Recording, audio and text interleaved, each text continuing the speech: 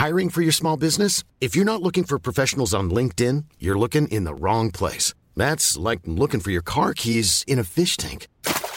LinkedIn helps you hire professionals you can't find anywhere else, even those who aren't actively searching for a new job but might be open to the perfect role. In a given month, over 70% of LinkedIn users don't even visit other leading job sites. So start looking in the right place. With LinkedIn, you can hire professionals like a professional. Post your free job on linkedin.com/people today.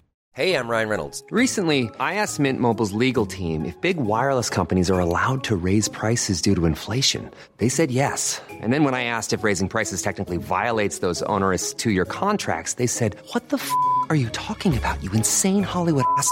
So to recap, we're cutting the price of Mint Unlimited from $30 a month to just $15 a month. Give it a try at mintmobile.com/switch. $45 up front for 3 months plus taxes and fees. Promo rate for new customers for limited time. Unlimited more than 40 gigabytes per month. Slows full terms at mintmobile.com. Mom deserves the best, and there's no better place to shop for Mother's Day than Whole Foods Market. They're your destination for unbeatable savings, from premium gifts to show-stopping flowers and irresistible desserts. Start by saving 33% with Prime on all body care and candles. Then get a 15-stem bunch of tulips for just $9.99 each with Prime. Round out Mom's menu with festive rosé, irresistible berry chantilly cake, and more special treats. Come celebrate Mother's Day at Whole Foods Market. Quality sleep is essential. That's why the Sleep Number Smart Bed is designed for your ever-evolving sleep needs. Need a bed that's firmer or softer on either side? Helps you sleep at a comfortable temperature? Sleep Number Smart Beds let you individualize your comfort, so you sleep better together. J.D. Power ranks Sleep Number number 1 in customer satisfaction with mattresses purchased in-store. And now, save 50% on the Sleep Number Limited Edition Smart Bed for a limited time. For J.D. Power 2023 award information, visit jdpower.com/awards. Only at a Sleep Number store or sleepnumber.com. One size fits all seems like a good idea for clothes until you try them on. Same goes for healthcare. That's why United Healthcare offers flexible, budget-friendly coverage for medical, vision, dental, and more. Learn more at uh1.com. Wow. Nice. Yeah. What you're hearing are the sounds of people everywhere putting on Bombas socks, underwear, and T-shirts made from absurdly soft materials that feel like plush clouds. Yeah, that plush. And the best part? For every item you purchase, Bombas donates another to someone facing homelessness. Bombas. Big comfort for everyone. Go to bombas.com/ACAST and use code ACAST for 20% off your first purchase. That's bombas.com/ACAST. Code ACAST. The following is a presentation of the Force Center podcast feed.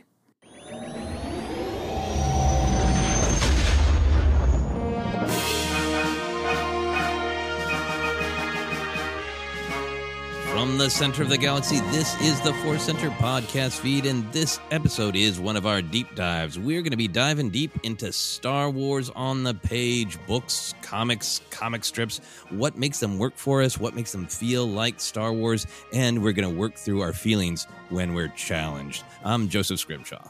I'm Ken Knapsack, and I am challenged today. This is going to be a fun adventure for me personally, and hopefully the Force Center listeners will follow my journey. Excellent. I love it when we can be both celebrate and work through the challenges. But before we get through working through our challenges, we want to let you know that today's podcast is brought to you by Audible. Get a free audiobook download and 30-day free trial at audibletrial.com/forcecenter. Over 180,000 titles to choose from for your iPhone, Android, Kindle, or MP3 player. This week, we are continuing to recommend Bloodline by Claudia Gray. We're recommending it in our episode where we're talking about books, so you know that we like that one. To download your free audiobook today, go to audibletrial.com/forcecenter. Again, that's audibletrial.com/forcecenter for your free audiobook. And Ken, we have another offer, right?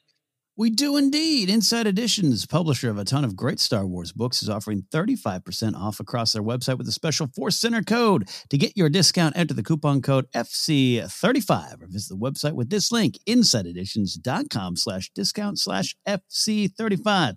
This week, we're recommending the Inside Editions book, The Lightsaber Collection. Check it out with the code FC35. Get that book, and if you don't already have it, not only just a great book, a collection of lightsabers all through the Star Wars saga and galaxy, it is a beautiful book. You put that on your coffee table, people are going to come over, friends and neighbors, family, and they're going to be impressed. They're going to be impressed by you. It's such a beautiful book, and I love it. Yeah, take the Lightsaber Collection book challenge, which is, can you flip each page without making a lightsaber igniting noise every time you turn a page? I personally cannot. I don't think I can now. I'm going to try that. What is that noise, says our partners from the other room. Anyway, we're going to dive into our main topic here, Star Wars on the page.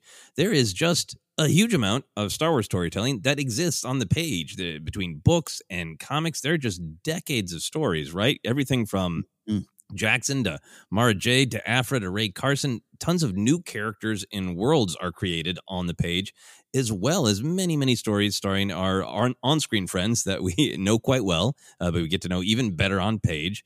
And for different fans, I think some Star Wars sings on the page, and some, like we were saying up top, is really challenging. And we're going to try to dive into what sings and what challenges us and why. So, Ken, I want to start just big picture.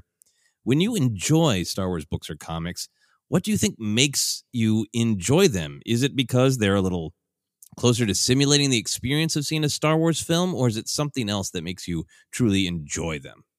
I think it is, for me, when it picks a smaller corner of the galaxy, not in terms of story, but just a planet, a character, a storyline, something there, something a little off to the side, and it just pulls me in and just makes the galaxy bigger by being, if you will, a smaller, little focused story. I think that's when I get the most enjoyment out of it. All elements of Star Wars can be in there, whether it be a slower paced story, a whiz-bang story. Almost that doesn't necessarily matter. It's just when I get to focus in on a little question I may have had, a little question the galaxy or the fandom may have had, and then that's where I get the most joy and excitement and fulfillment maybe out of these stories. Okay, so you really like it when you walk away and say, I always kind of wondered about that, either a particular thing or could be a planet or whatever, and that's what engages you. In a big general sense, yeah. And we're going to find a little more details maybe along the way in this story for me, in this discussion for me. But yeah, I think particularly on the comic side, the books I can be a little different. But even then, when I think about it, even say a novelization of a movie, it's usually a smaller thing I pick up on and really love the book for.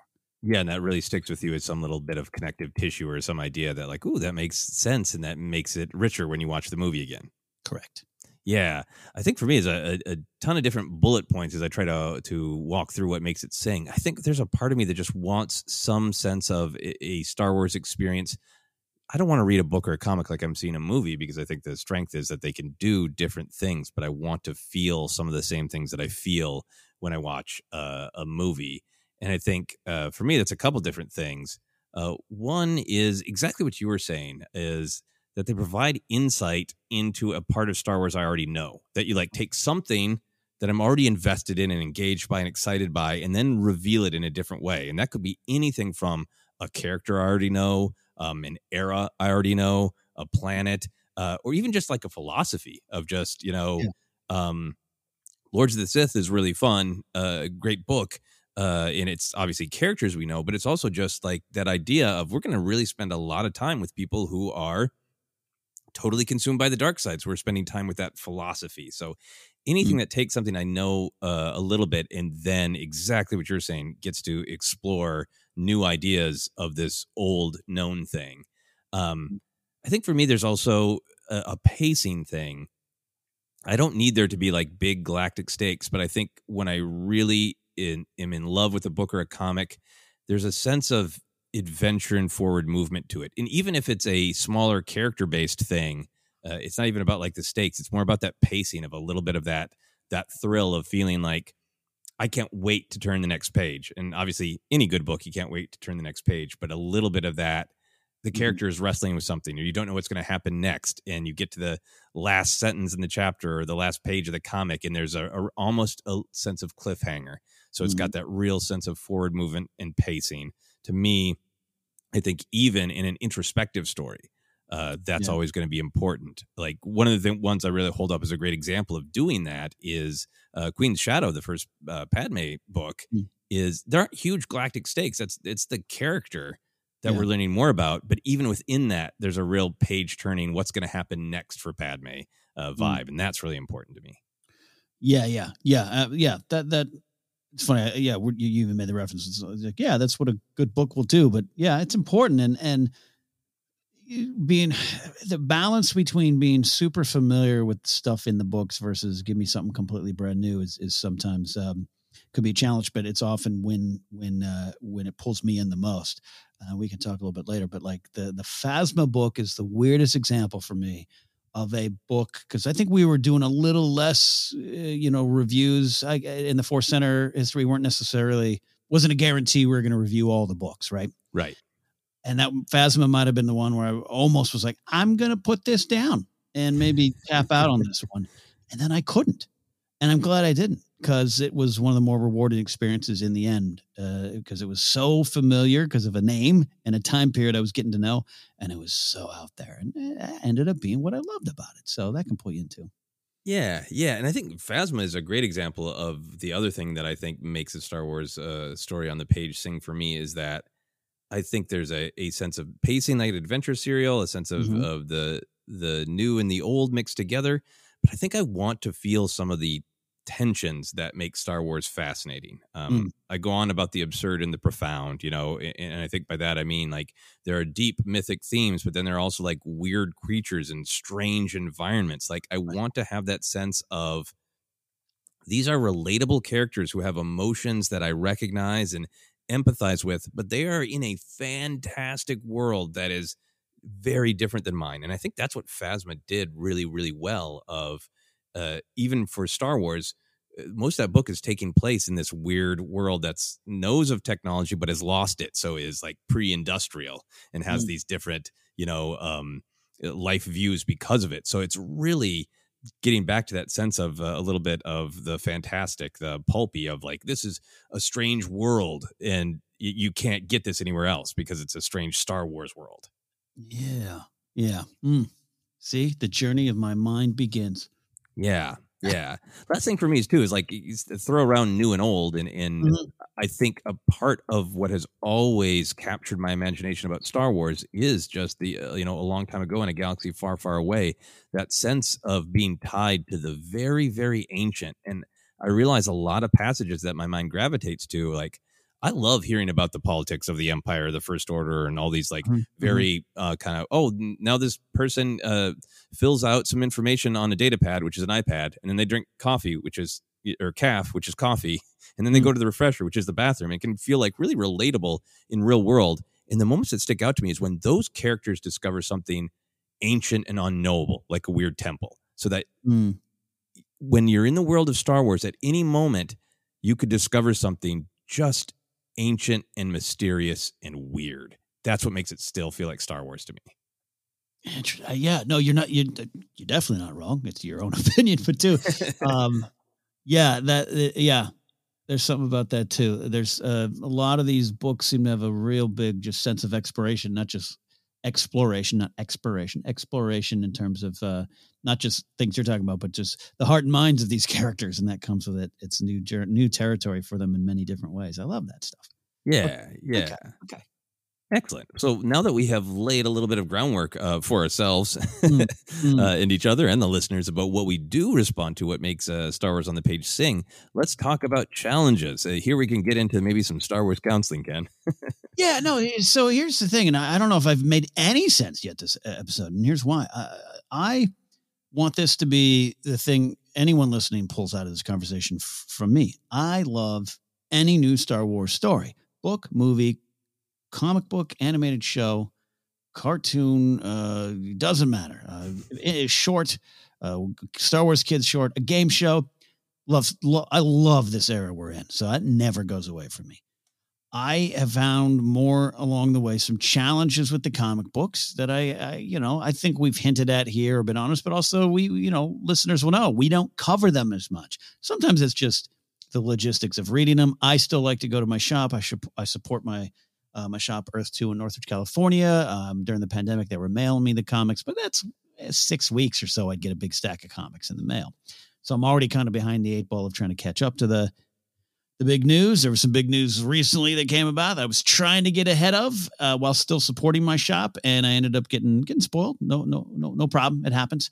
It was on me to try to get ahead of that tidal wave. I did not. But anyways, all that to say, Joseph, I love this stuff, and I want that clear on the record. I love this stuff. The comics have pulled me out more often than not over the last year, 2, 3 years even. And I need to analyze why. And this is one of those Force Center discussions where I come to you, Joseph, and I go, I don't fully know why. I just know I feel this way. Yeah. Well, let's start with the comics, because those are the ones that challenge you more, right? 100%. Yeah. I think so. I'm not entirely caught up. I have read most of the 5-issue. You can just grab them and read them. I'm using my data pad and reading them on Comixology with my calf before I go to the refresher. And I'm enjoying them. I've read pretty much the entire Star Wars run of the first volume, the first volume of Darth Vader, the second volume of Darth Vader, the first 6 issues of the third volume of Darth Vader. It can get confusing to keep track of it all. So I've read quite a lot. For me, a couple things that bump for comics sometimes when I feel challenged. One is just, I think, a real subjective thing.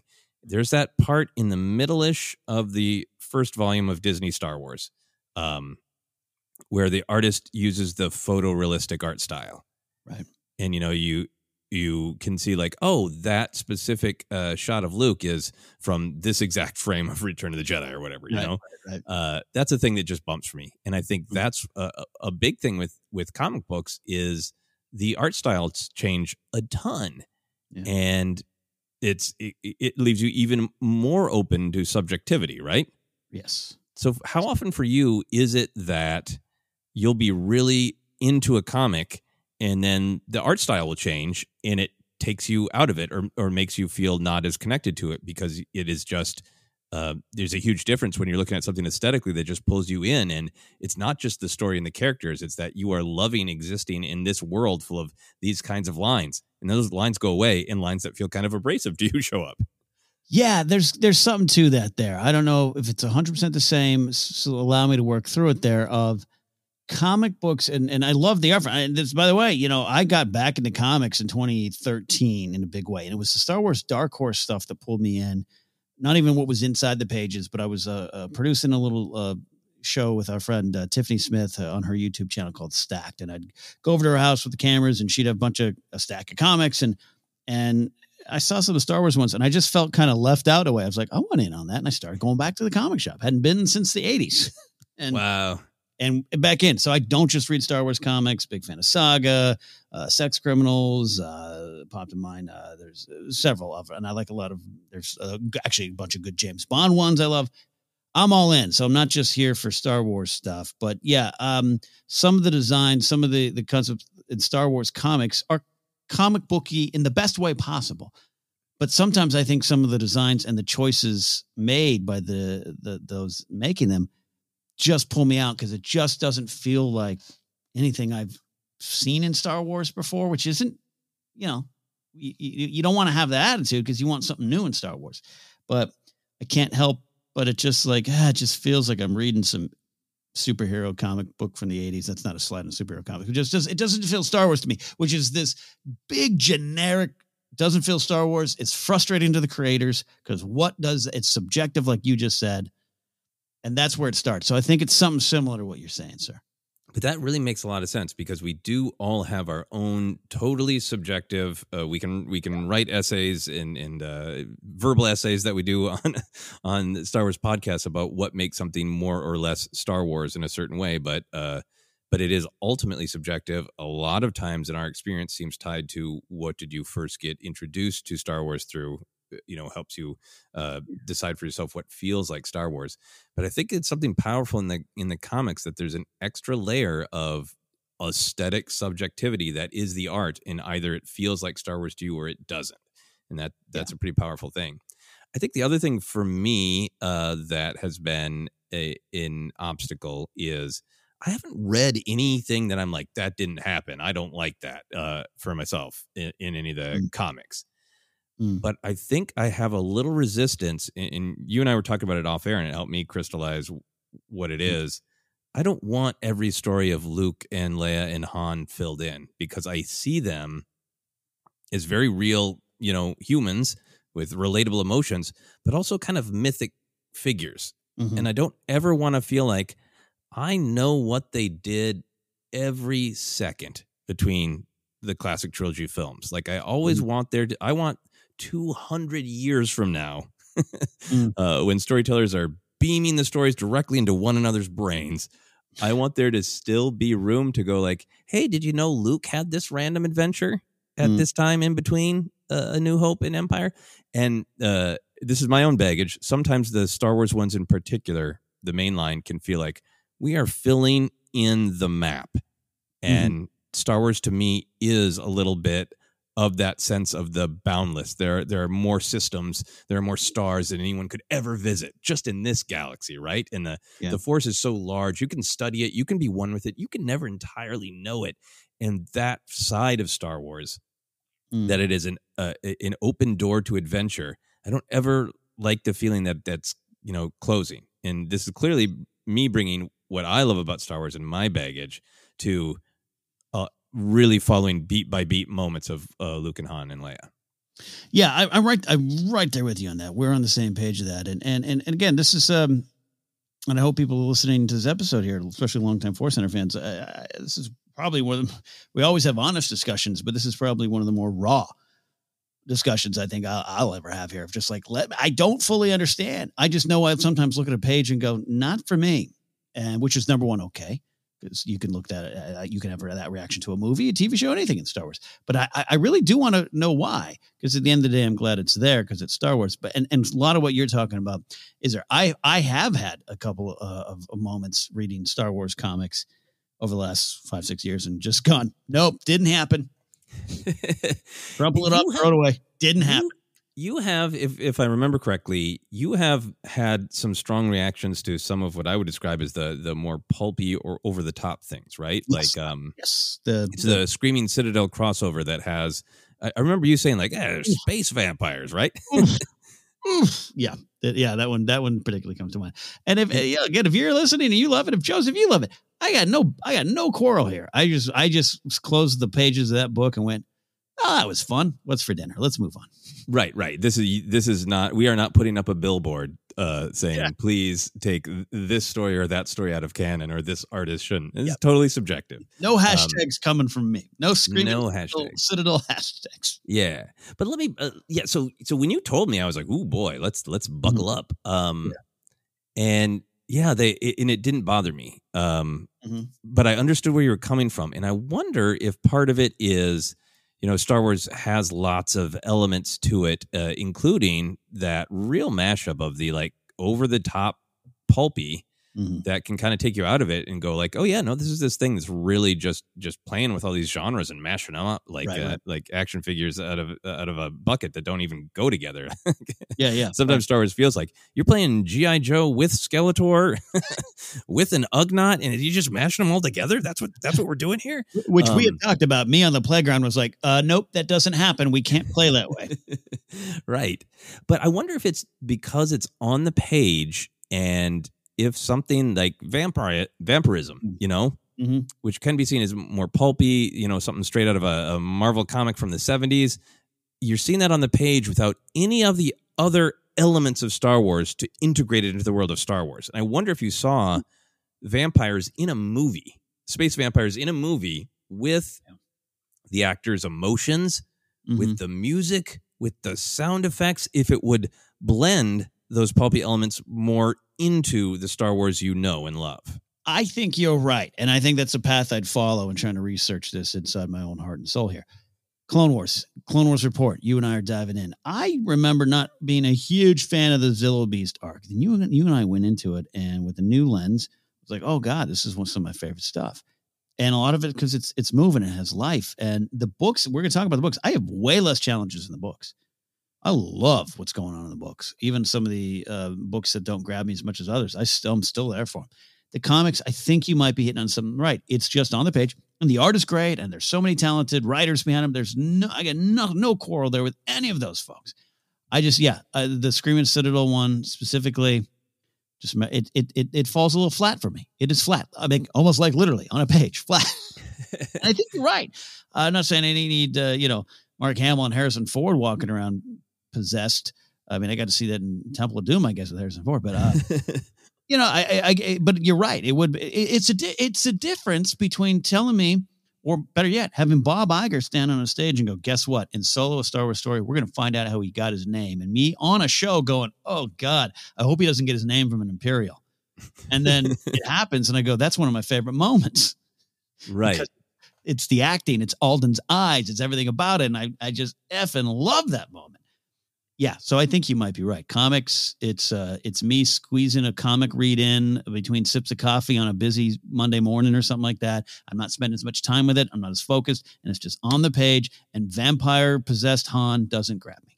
Yeah, and I think for me is I was a big comic book reader and collector in the 80s and the early 90s, and then I walked away from it partially because of the amount of money it cost, and partially because of how interconnected things started to get. And there was a huge shift in aesthetic, and a lot of the artists that I like weren't around as much, and there was like a new wave and all these things.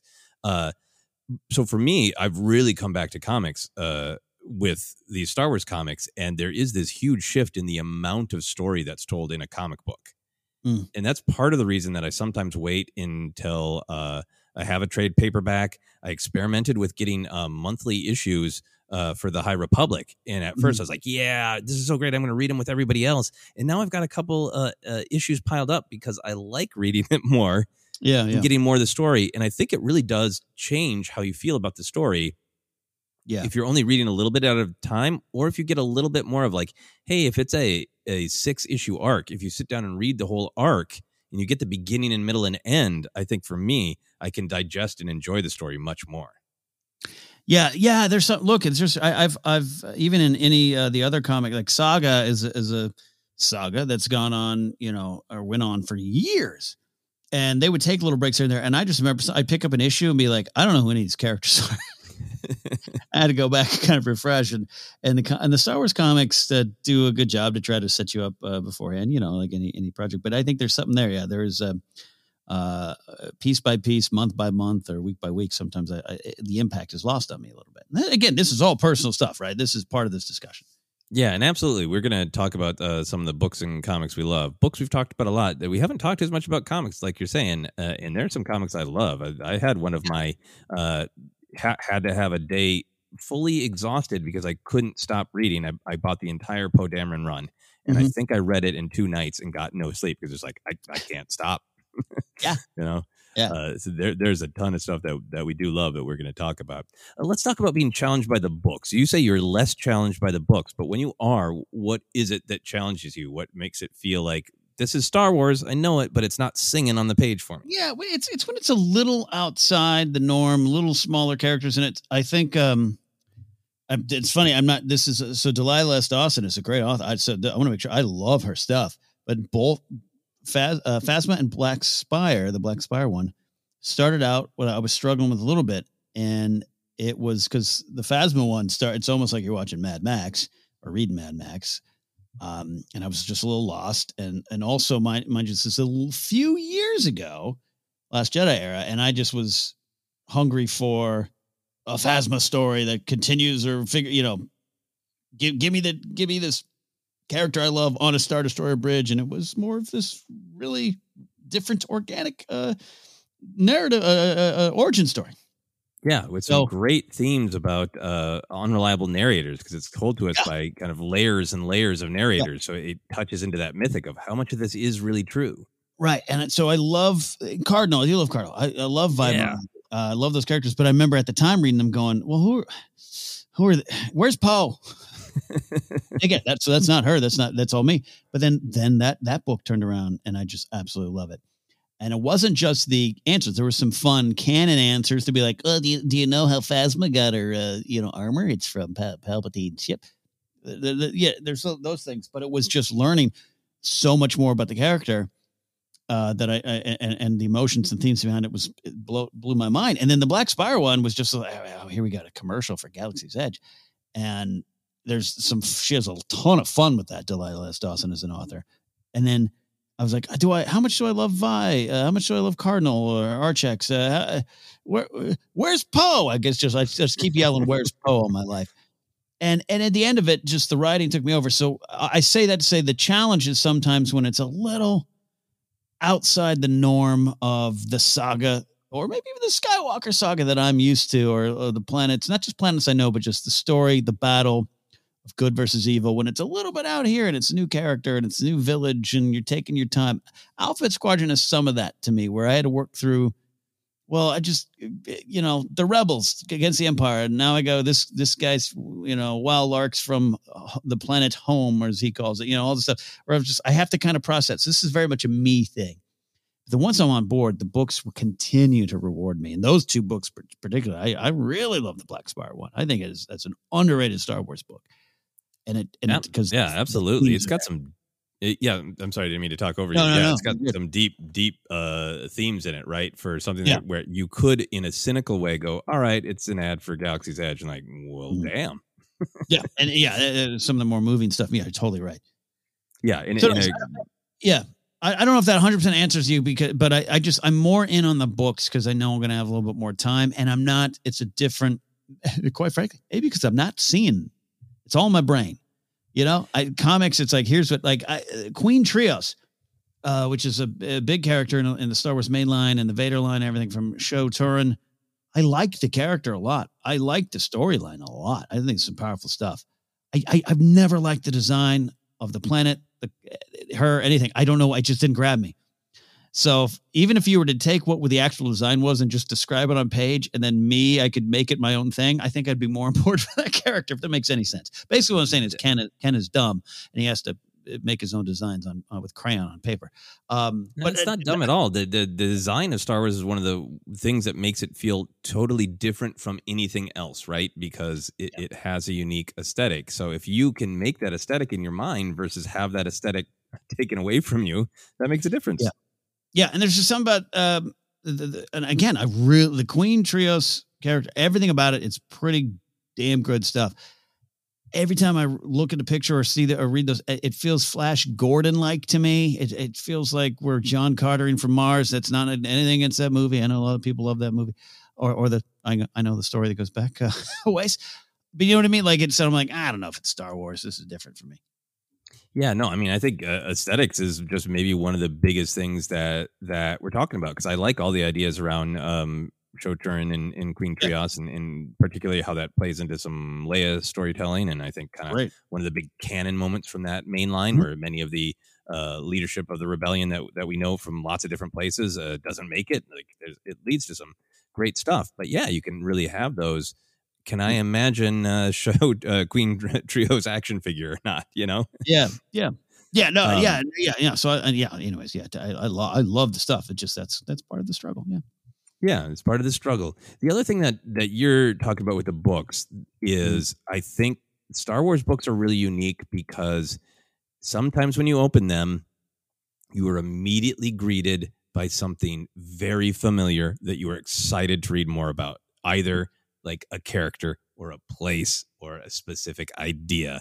And then other times you crack a Star Wars book open, particularly if you're tired, you're introduced to a character or a place or an idea you don't know. And it is a real eat your vegetables moment. And then sometimes you realize, wait, these vegetables are the most delicious thing ever. I was a fool to doubt these vegetables when I started, But I think Star Wars is kind of unique because the books are all over the map, right? Some of them are just like, hey, did you want to go deep inside the mind of Obi-Wan Kenobi when he was a teen in Master and Apprentice? Like I've said myself, Master and Apprentice is like one of my most favorite reads, and difficult for me because I just wanted to stay with Kenobi and Qui-Gon, and the other characters were incredibly well written, but I had that eat your vegetables moment, and it all worked. It's one of my favorite novels, but I had to get past that eat your vegetables because on one side, the incredibly familiar, and then you got to learn these new things. Great example for that for me. It's funny. They're both Claudia Grace stuff. She serves up a great steamed vegetable meal. The broccoli I didn't like was Ransom Castrofo in the bloodline stuff, where I was just like, what? Just Leia. Where's Mon Mothma? Where's Kirk's video? And those characters are throughout it, there. But I was just like, where's Chancellor Vilcham? Where's all these things I've seen from Force Awakens? And who he was as a character, Ransom Castrofo. I was even like the name. I don't think I publicly said this stuff, but because I didn't need to.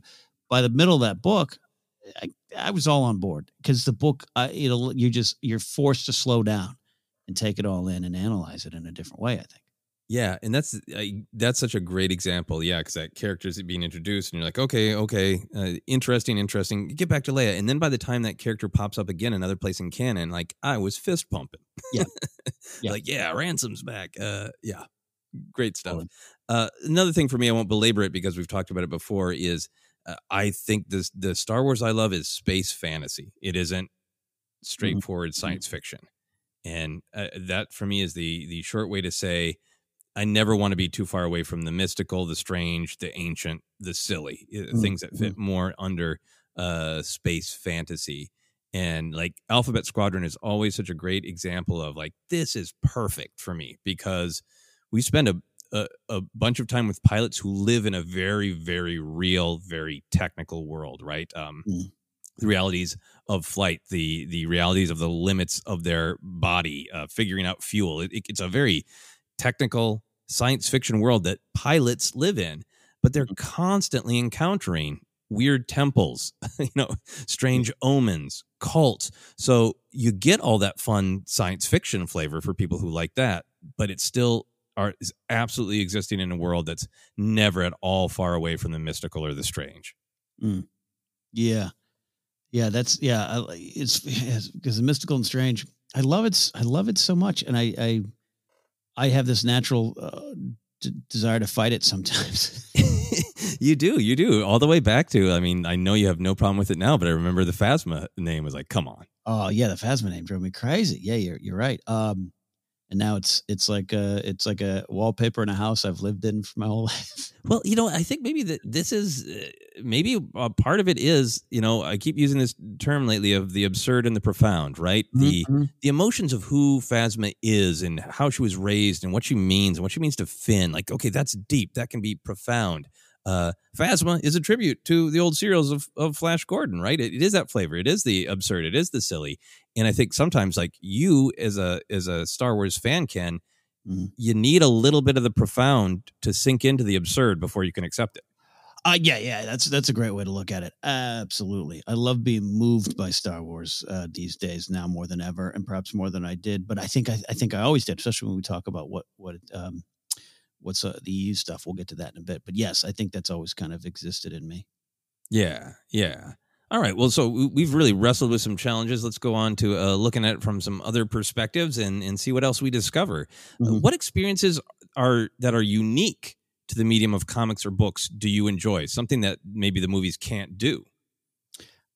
Particularly with the books, it's the slow down aspect of it. And that'll factor into some of maybe discussions even later on in this episode. But the slow down, and because I don't want the movies to slow down too much. If you follow me, if you know what I mean, I think all the movies might have a little moment of downbeat where meaning let's reflect, let's go into the cave, let's let Yoda talk, let's get our valuable lessons. I don't mean that. I just mean the movies in particular are just this really compressed experience and compressed part of the story, and I need it to continue. I need the momentum where. Man, I mean, the E.K. Johnston Padme books are a great example of, I could just listen to Padme having tea with the handmaidens for hours.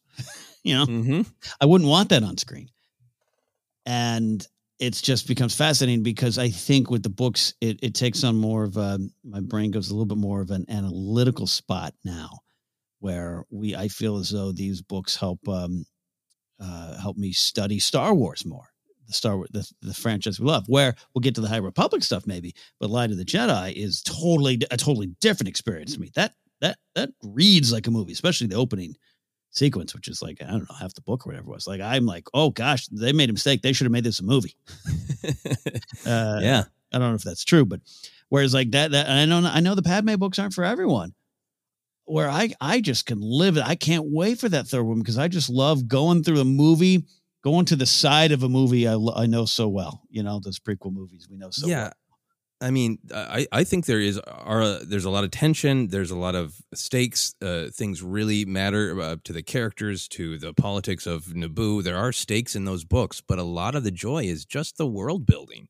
of just spending time with Padme and the handmaidens in this very different, understandable, practical, but still fantastic world. Mm-hmm. And there's, I would absolutely, if E.K. Johnston and Star Wars just put out Padme's, travel diary, right. just her thoughts on different planets, going different places, meeting different people, I would absolutely just delight in that. Yeah, same. And again, we know that's not for everyone either, but Yeah, I think for me, the thing that I really love about the books that the movies can do, but exactly, they're different mediums.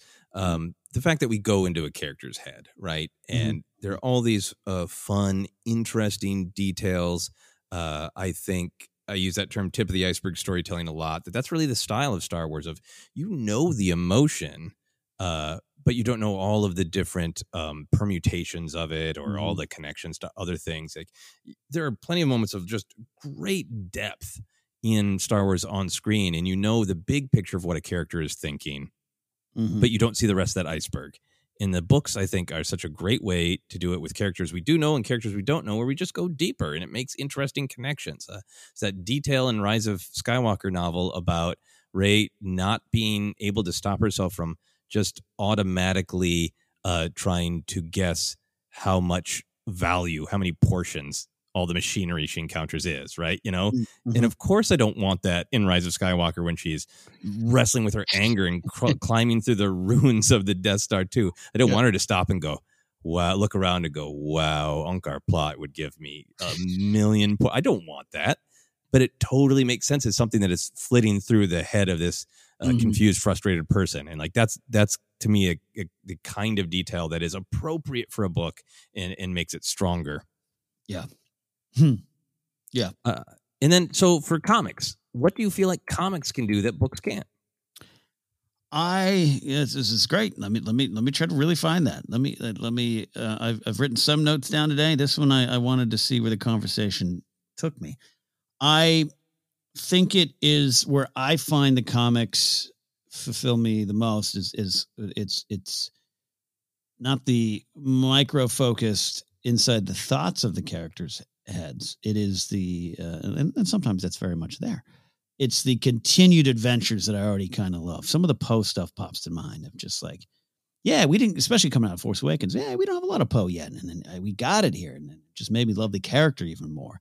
Even some of the weird stuff I've joked before. I think maybe even on the Jedi Alliance days, maybe 2014. It's just there's the thing with the egg monsters and all that stuff in kind of the early issues, and I don't know if I like that. I don't know if I like super buff Gracchus and but overall it doesn't matter because they really just have taken this character of Poe and just gone, this is who he is, and it's a continued adventure. And there's some profound, there it is. The profound comes in. A lot of stuff with Leia towards the end. I've talked about it. 14th issue being one of my most favorite, most powerful pieces of Star Wars storytelling. So the comics, when it does it right, it just it's continued adventures, or with a new character like Aphra, it is her adventures. And I just do love spending time. The comics almost work like that. They're like a friend coming to hang out with you, where the movies or a book is a party you attend.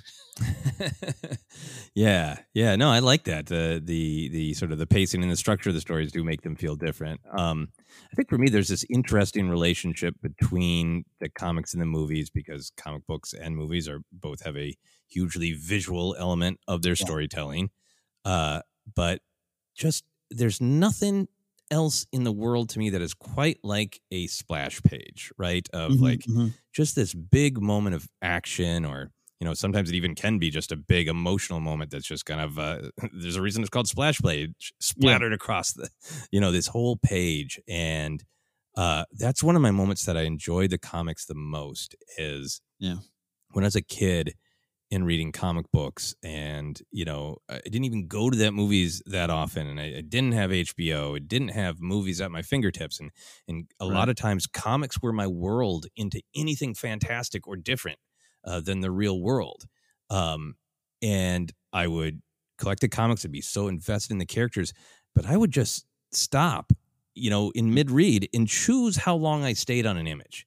and pore over the image and look at every detail and feel the energy of the character and the movement of the character. And that's a thing I love doing when I'm reading the comics. And I'm always reading the comics with there's so many I have to get caught up on. It's great that I can read these fast. Let's go. Even when I'm enjoying it. And I so love my moment when I'm just like, but that's beautiful. But there's like 8 panels in this one comic that I would love to have a full poster of. Like, let's stop and let's look at every little detail, every wrinkle of Vader's cape, or, every crease in Han's brow, or, whatever it is, and really, really appreciate just kind of the beauty and the power of an image that is frozen in time in a way that we don't get in movies. Like, you can pause them, but that's not how most people watch movies.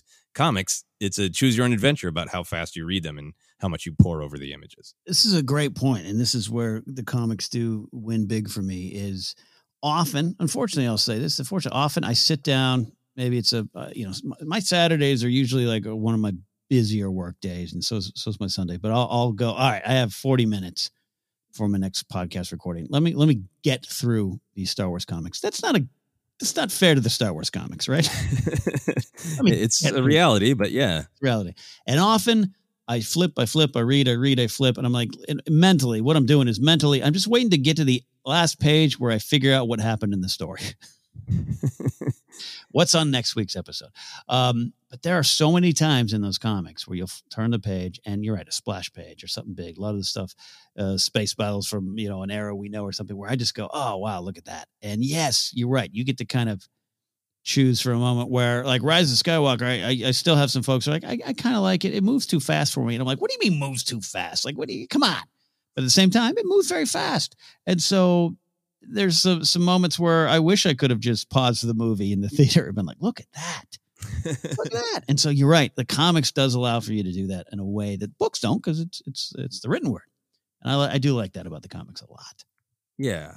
And I think maybe those are the moments where the comics feel like Star Wars. Lucas has some of those infamous quotes of, the dialogue, especially in the prequel area, that the dialogue is not as important to him. And you can understand everything with the music and the visuals, right? There's a component to Star Wars that is extremely, it's so tip of the iceberg. Even the creator has sometimes said, you don't even need the dialogue. You can just get it from the visual story, the music.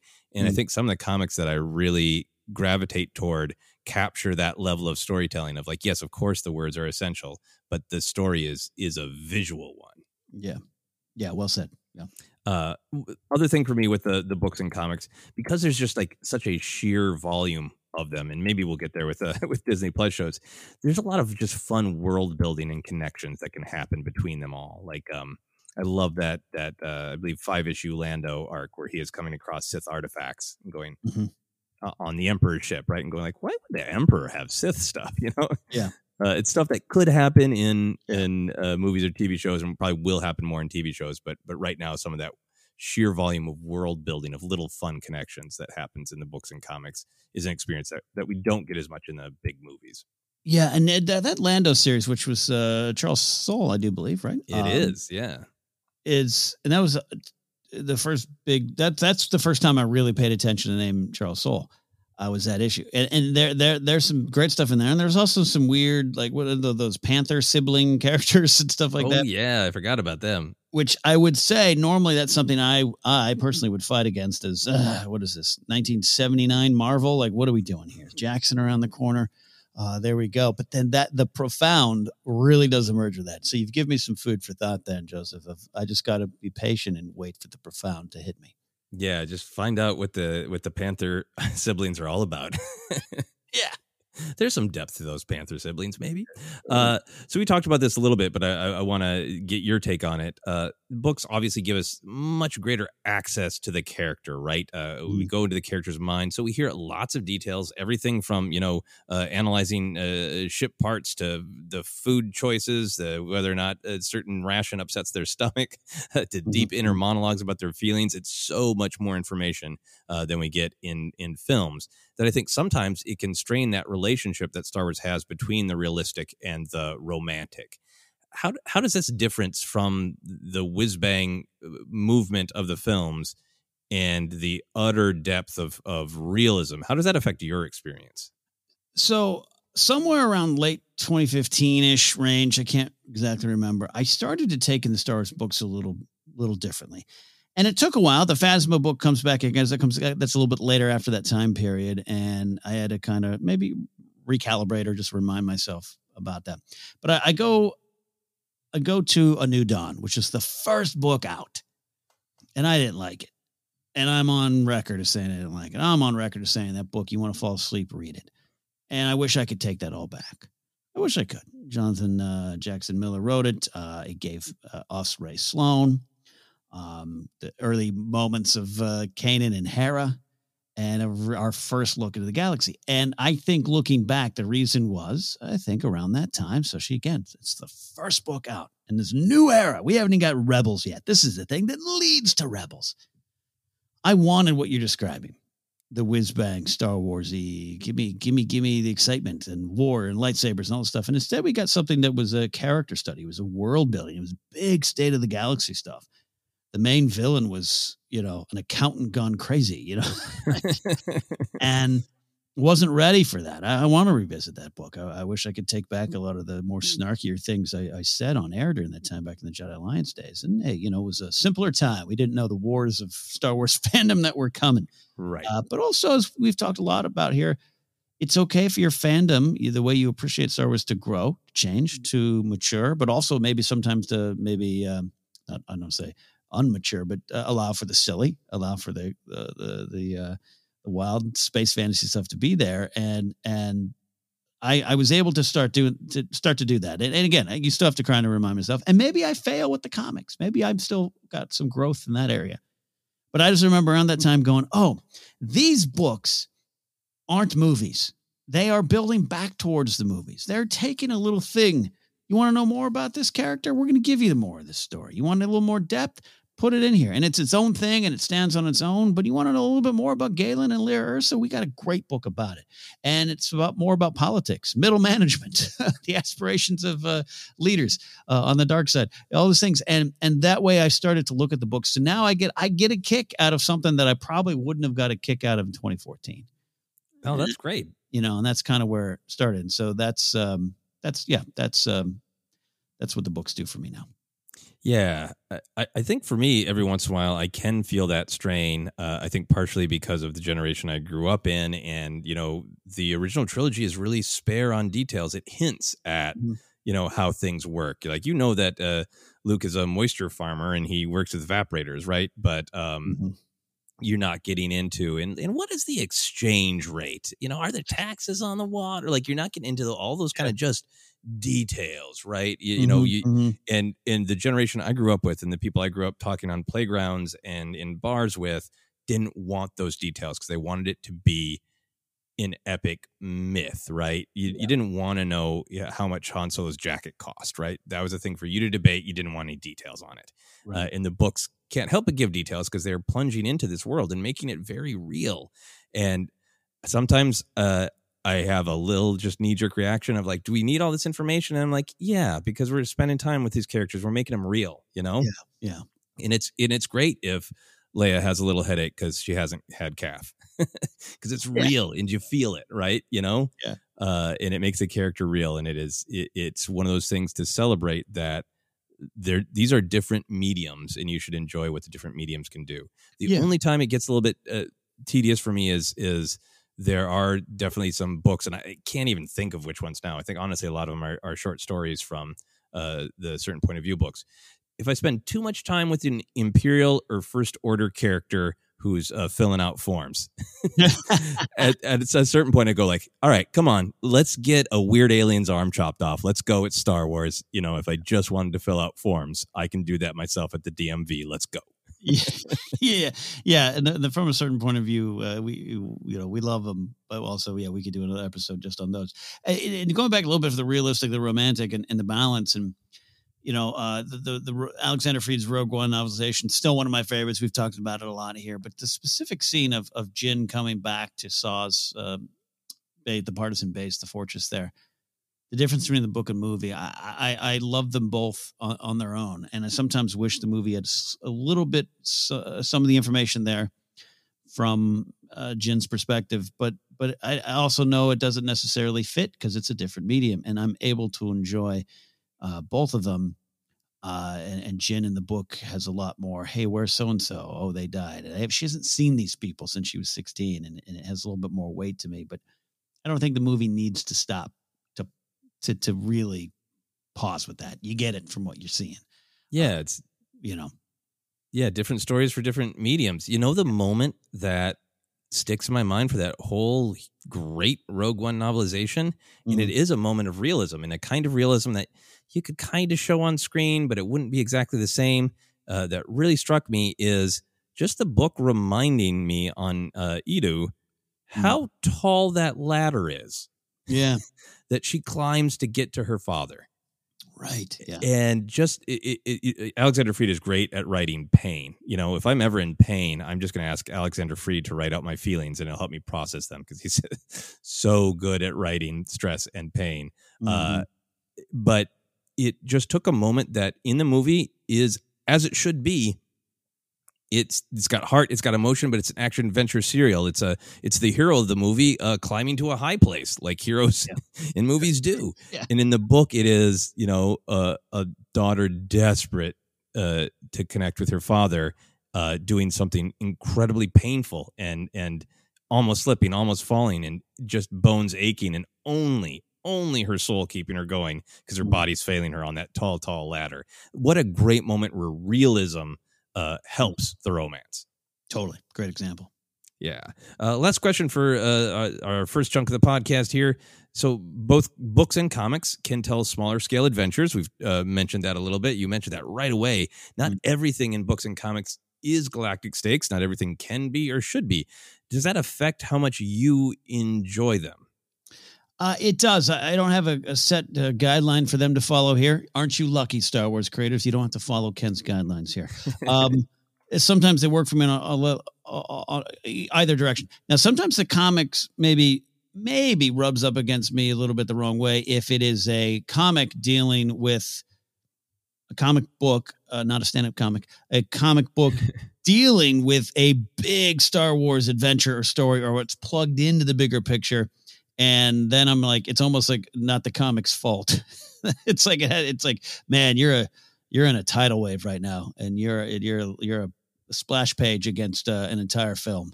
If that makes any sense. Can't hold that against the comic. But anyways, I generally, again, because the pressure's off a little bit. We can have a time to have Obi-Wan and Qui-Gon talk about their strained relationship during the training, and Palpatine isn't waiting to kill them. And I mean, maybe in a way he is, but you know what I mean? Like, so yeah, it's real on a simple level for me. That's why it's okay. The smaller scales, I just almost seem to enjoy more in those mediums. Yeah, I think I really enjoy the smaller scales. I'm one of the people, and I know you are too. It's like, I know some people had reaction to Solo of like, well, what was really at stake? What would have happened if he failed? Mm-hmm. And I understand that for the screen, sometimes people want the big stories. I think sometimes with the books and comics, we're dealing with characters where, yeah, this person can have an adventure, but they can't have this big epiphany because that's going to happen in the film, right? Or, there definitely is an acceptance of that. But I think for me, it's part of what makes them sing. I already mentioned, I love both Queen's Shadow and Queen's Peril. And Queen's Shadow in particular, I don't think the stakes are huge for the big whiz-bang adventure, but they are huge for Padme and who she is as a character, and I really love that. And I also just think that's one of the strengths that I wouldn't mind seeing the comics lean into a little bit more, of being able to be these just one-shot character things. Like the main line with Vader and the main line with Star Wars, that's going to tell adventures that affect our main characters, and sometimes going to have some big canon revelations and some big canon connections. And Luke and Vader met a lot of times and all that kind of thing. Yeah. But then there's some I haven't read all of them, but the Age of comics from a couple years back.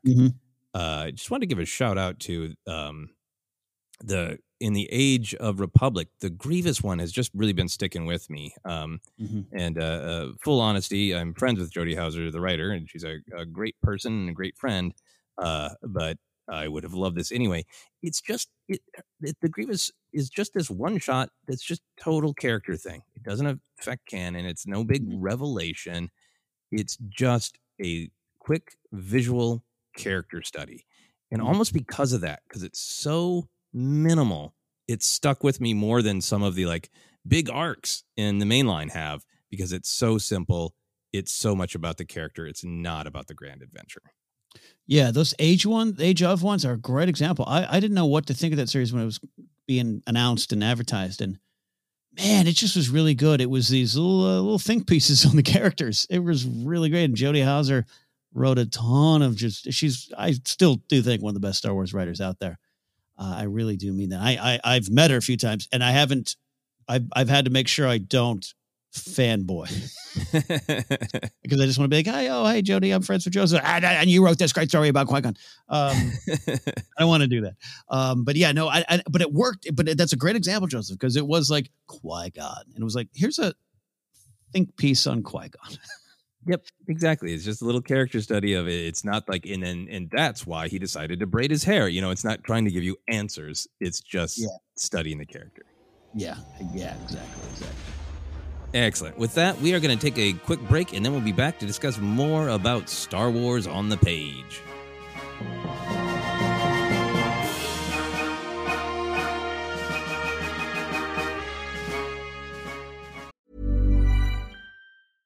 How would you like to look 5 years younger? In a clinical study, people that had volume added with Juvederm Voluma XC in the cheeks perceived themselves as looking 5 years younger at 6 months after treatment. Look younger, feel like you. Add volume for lift and contour in the cheeks with Juvederm Voluma XC. Reverse signs of aging by adding volume to smooth laugh lines with Juvederm Volure XC. For important safety information and to find a licensed specialist, visit Juvederm.com. That's JUVEDERM.com. Not for people with severe allergic reactions, allergies to lidocaine, or the proteins used in Juvederm. Common side effects include injection site redness, swelling, pain, tenderness, firmness, lumps, bumps, bruising, discoloration, or itching. There's a risk of unintentional injection into a blood vessel, which can cause vision abnormalities, blindness, stroke, temporary scabs, or scarring. Talk to a licensed specialist to find out if it's right for you. You should celebrate yourself every day, but some days you should celebrate with jewelry. Whether you want to commemorate an unforgettable moment or just bring some added sparkle to your collection, Blue Nile can offer you expert guidance and a wide assortment of jewelry of the highest quality at the best price. Go to BlueNile.com today and experience the ease and convenience of shopping Blue Nile, the original online jeweler since 1999. That's BlueNile.com. BlueNile.com. Even when we're on a budget, we still deserve nice things. Quince is a place to scoop up stunning high-end goods for 50 to 80% less than similar brands. They have buttery soft cashmere sweaters starting at $50, luxurious Italian leather bags, and so much more. Plus, Quince only works with factories that use safe, ethical, and responsible manufacturing. Get the high-end goods you'll love without the high price tag with Quince. Go to quince.com/style for free shipping and 365-day returns. Millions of people have lost weight with personalized plans from Noom, like Evan, who can't stand salads and still lost 50 pounds. Salads generally for most people are the easy button, right? For me, that wasn't an option. I never really was a salad guy. That's just not who I am. But Noom worked for me. Get your personalized plan today at Noom.com. Real Noom user compensated to provide their story. In 4 weeks, the typical Noom user can expect to lose 1 to 2 pounds per week. Individual results may vary. A lot can happen in 3 years, like a chatbot may be your new best friend. But what won't change? Needing health insurance. United Healthcare Tri-Term Medical Plans, underwritten by Golden Rule Insurance Company, offer flexible, budget-friendly coverage that lasts nearly 3 years in some states. Learn more at UH1.com. Hey, it's Paige DeSorbo from Giggly Squad. High quality fashion without the price tag. Say hello to Quince. I'm snagging high-end essentials like cozy cashmere sweaters, sleek leather jackets, fine jewelry, and so much more. With Quince being 50 to 80% less than similar brands.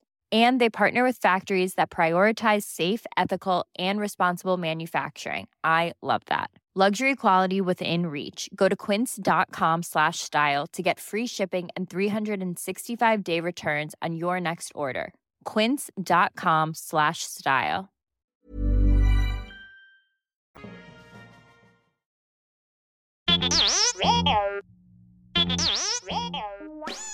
Hey, Force Center friends, make sure you're keeping up to date on all the great content from Jennifer Landa. Whether it's YouTube, Instagram, or TikTok, you whippersnappers, Force Center's own Jennifer Landa continues to bring you fun, informative, and insightful laughs and moments. Also, Jennifer brings her experience and perspective as a Star Wars-loving mother to her DIY projects, blogs, and more. So be sure to head on over to JennyLanda.com. That's JennyLanda.com for articles like how to make your own Darth Maul sneakers or 10 unique Star Wars baby gift ideas. Follow Jen on Twitter and Instagram at Jennifer Landa and on TikTok as Jennifer Landa 1138.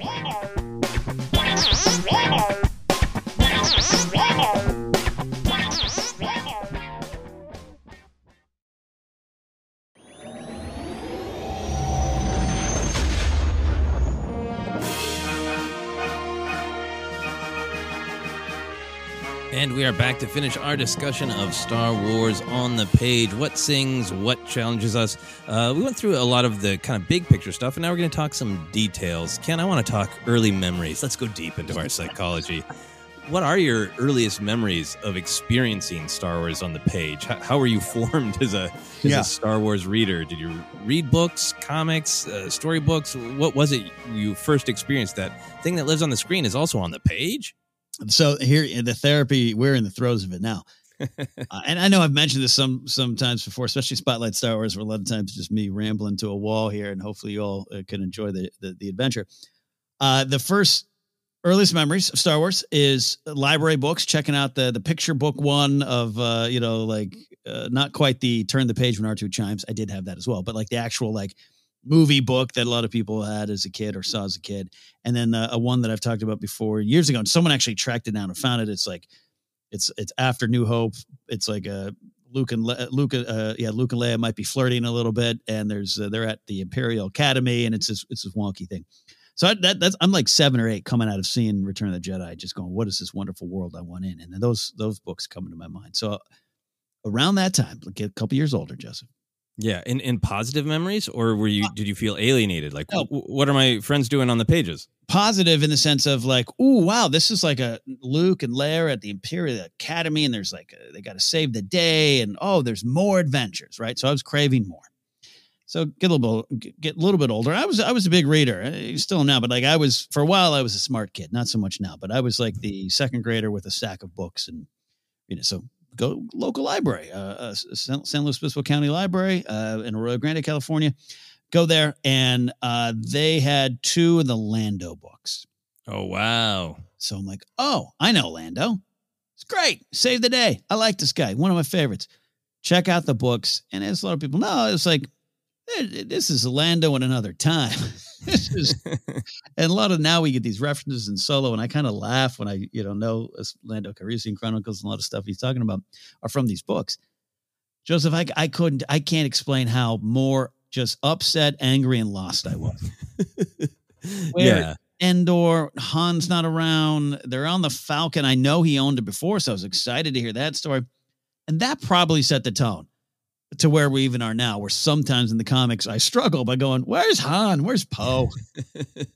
Yeah, I think when you really put it that way and put it through the eyes of a kid, there's no other baggage, right? It's just, what do I want? What's going to be joyful? And I think I experienced this a little bit too of, I didn't think about it this way. It's just what I was feeling. Mm-hmm. How many of the ingredients do I know can you take out and have it still be Star Wars? Right. And that's a big part of what we're talking about today. Mm-hmm. Yeah. And so by then I'm getting the novelizations, and I love them.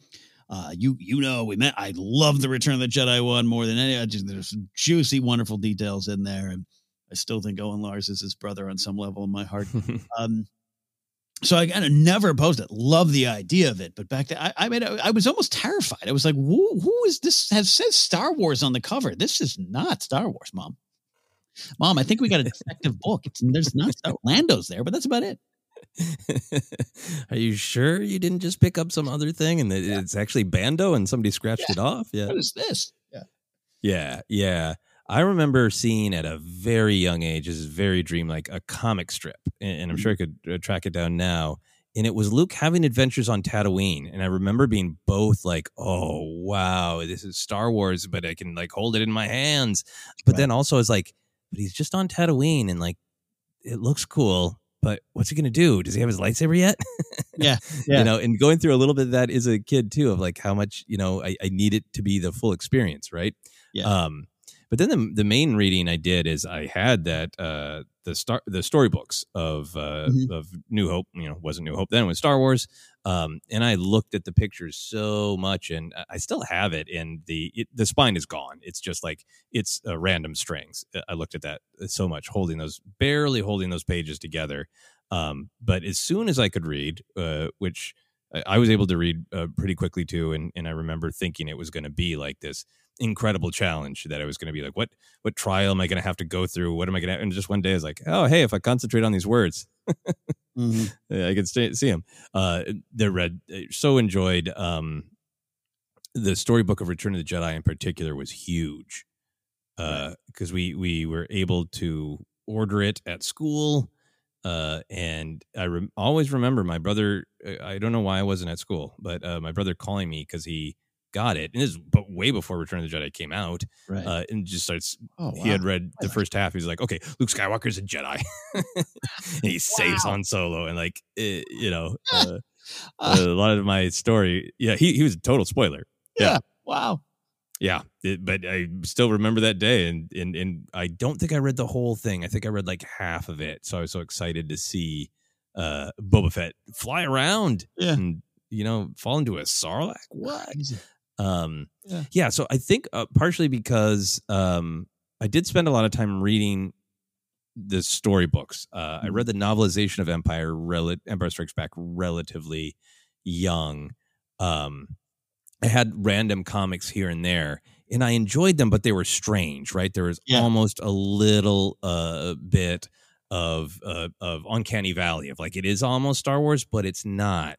And because I didn't have access to the screen versions, I only had access to these on the page versions. It really emphasized the screen being the gold standard, the thing to dream of. Someday I'll be able to see it up on the screen again instead of this slight uncanny valley version of it. Yeah, and that Marvel run, anything of that era, it's a little out there. Looking at you, Jackson, it's out there.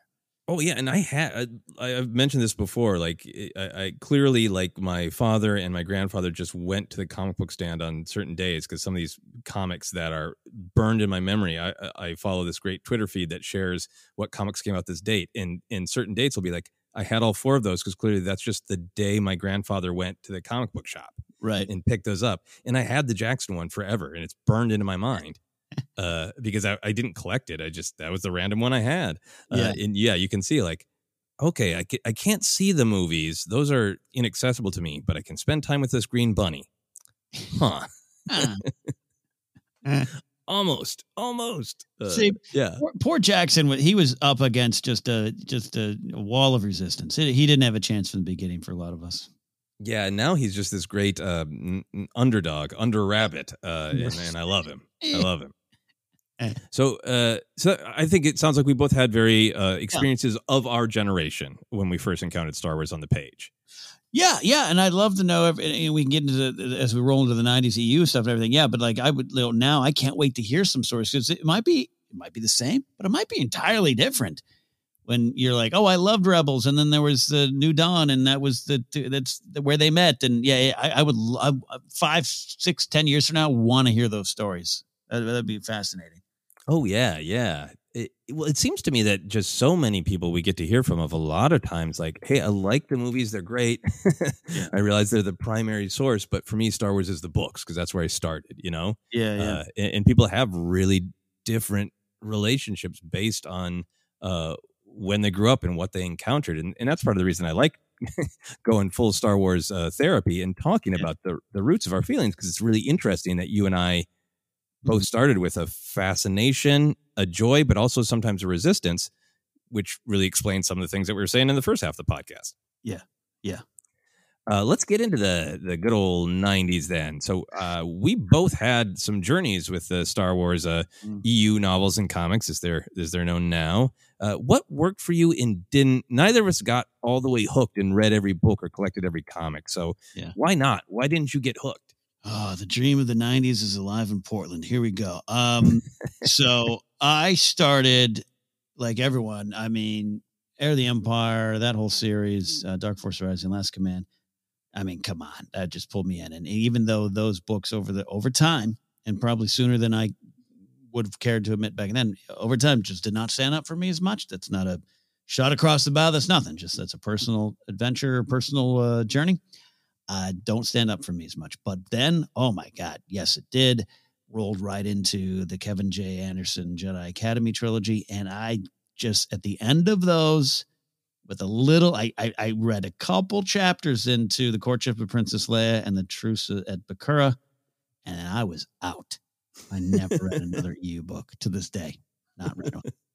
I was out. What was it that didn't work for you? I really wish I could tell you in a non-snarky way. I don't 100% know. The Heir of the Empire stuff, I mean, Zod's a great sci-fi writer. Thrawn is I used to quote some Thrawn stuff. I can't necessarily, the clone stuff and all that stuff might come to play. Some of it too into sci-fi, maybe, but that's not the big reason. I just think it just didn't feel to me, and I'm not talking in a fist pounding on the desk type of way. Just none of it felt like what was actually happening to me. And that's again, kind of an unfair, maybe bar to set for the creators that are telling these stories. I got nothing against any of these folks that are getting a wonderful chance to write Star Wars stories. It wasn't that. It just was something wasn't grabbing me. And then around this time, a little bit later, then the prequels come. I just was focused on that stuff, man. It was like, hey, the movies are back. Put your books down, kids. The movies are back. And then when stuff started to emerge that George kind of was like, that's the books. This is my stuff. I was like, yeah, that's right. That justified me in a weird way. I'm following George. He'll take what he likes, Quinlan Vos and all those kind of things. I knew some of that stuff. If Mara Jade had popped up, and I would have been like, yeah, it's fine. Yeah, it's great. But I was like, yeah, the books are over there. It didn't feel right for me either. And it didn't feel right for George. And I'm following the man with the flannel. Yeah. No, I can see that path. I think for me, we had similar paths. Yeah, I was so excited for both the first book and the first comic that really came out.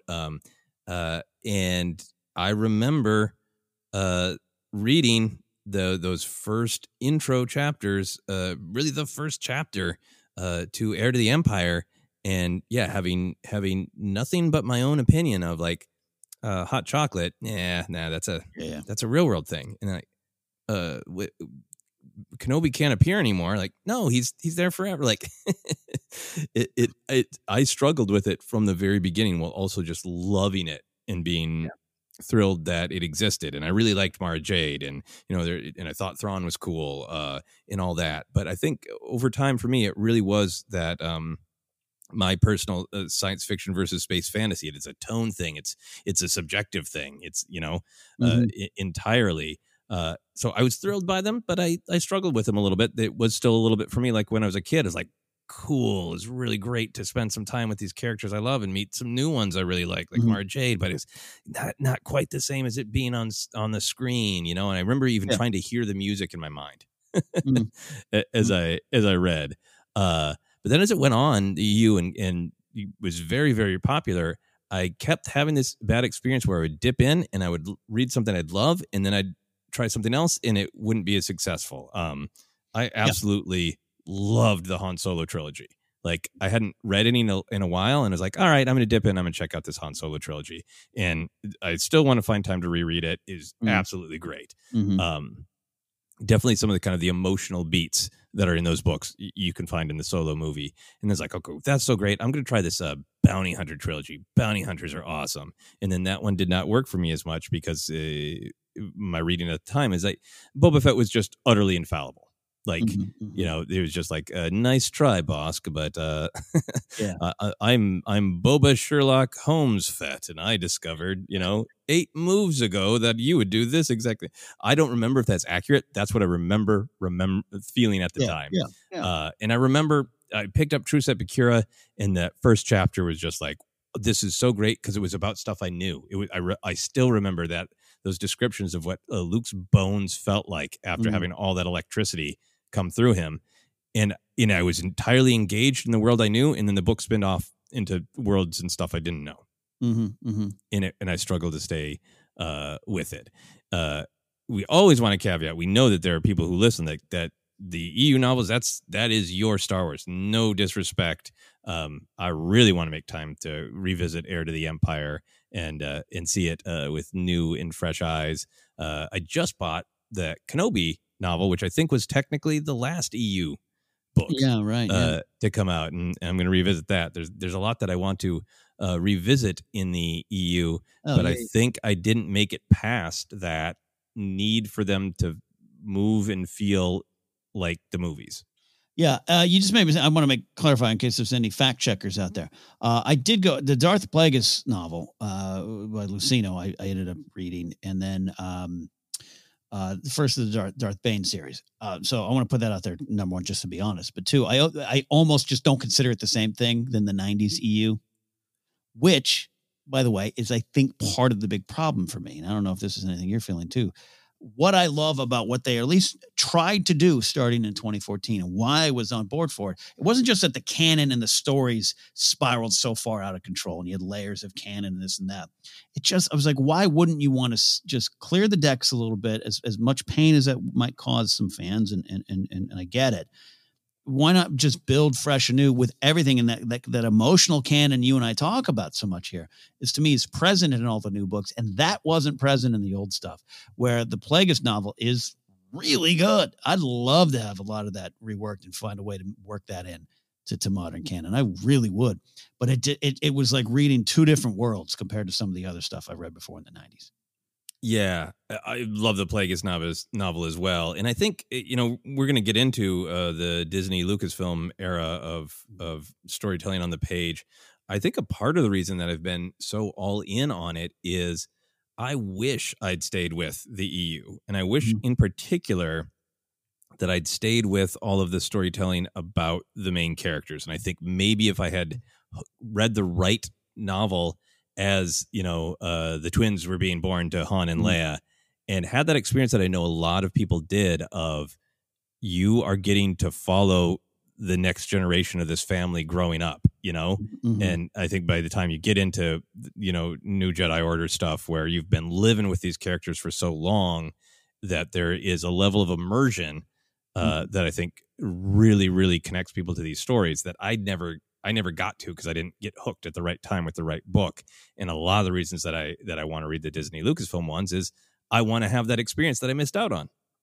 I think that's very fair. And if that's looking at the mirrored ourselves, and I think there's some fair. Now I checked in. I'd go through Wikipedia, and there's just a lot of the solo twin stuff and everything that I just don't really like. But I think you're right too. At the end of the day, a little FOMO. Yeah, absolutely. And then the last thing I want to say on this is the reason that I didn't keep up with the comics, particularly during the prequel era, is money. I did not have much money in the era of the prequels. And, I knew from my young comic book collection / addiction that comics are expensive. And I remember just staring at those and pining and going, God, I wish I had the money to collect them, especially as I got into telling stories of the prequel era and the Jedi. Like, oh, yeah. So money.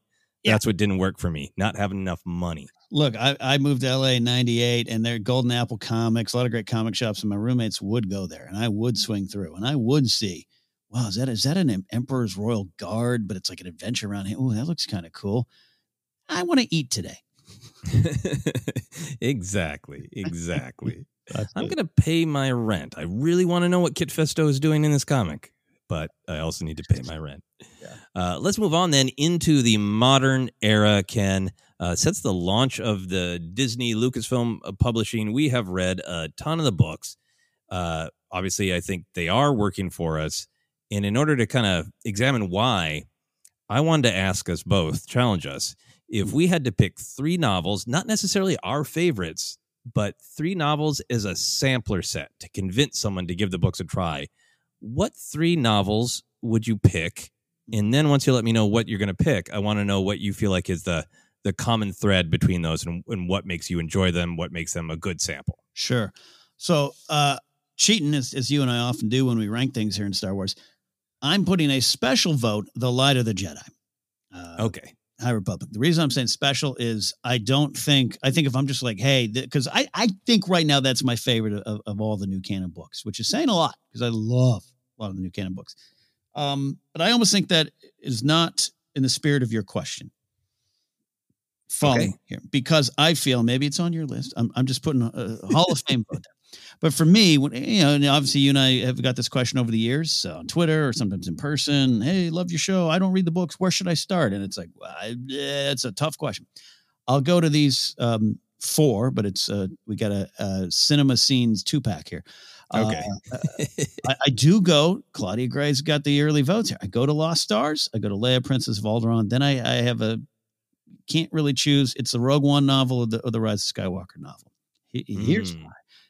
Lost Stars, even though it's YA, which was back in the day was kind of a hubbub, like, it's a YA book. Should we read this? And it's like, yeah, I think it does a good job of what you and I are talking a lot about here back in the other time periods, 80s and 90s, or even now, where it's like, give me some new characters, but it's in a world I love. And in fact, it's the movies I know. And let's play in the shadows and have fun with it. And does every beat work for me in Lost Stars? No. A couple times there's a little bit of what I call the Forrest Gump thing and they were there as well. All right. But it's fun. It's a sweeping romantic Star Wars adventure and it works so well. And the profound really is all through those pages. And I think that's just a great example of what you can do with these stories. Leia, Princess of Alderaan takes that even further to me, which is a character study of a character you thought you knew everything about. And in going into Leia's younger life with a microscope and spending more time around her adoptive parents and everything about it, you then get to plug that into the bigger Star Wars story, which is a great thing I just love about the modern canon era.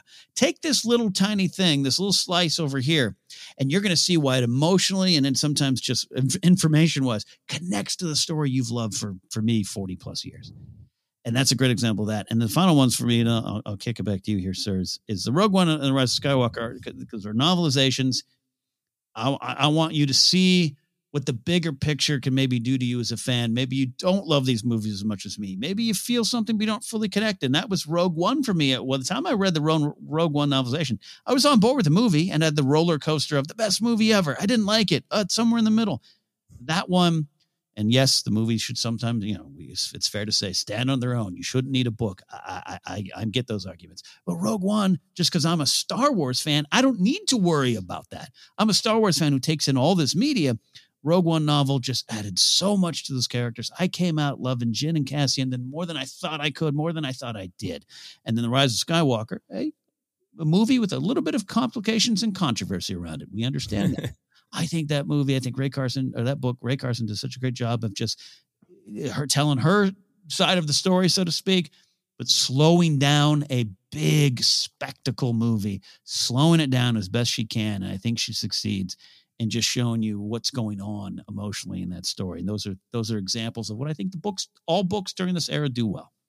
Yeah, that is a great sample set. I think the call to include the novelizations is a great call because, it can absolutely give a fresh perspective on the movies. Rogue One is great. We talked about that a lot already, but Rise of Skywalker has a lot of little passages that really stick with me that really pull the themes out of the film that I enjoy and really create some of those connections that you're not going to find anywhere else. That, you're not going to have a moment in the movie where Leia is reflected on the fact that both she and Rey are somebody who's always had to deal with the real world and to make real choices, and they've never had the luxury of having the Force or being a Jedi be theoretical. It's like that one detail, right? It just sings, and the book is full of those details. So I think that's a really smart collection. You have made me successfully question my sample set. My sample set is Light of the Jedi. That is the first one I led with, for a couple reasons. I think that it does everything that I think a novel should do. It goes deep into the characters. You do know them.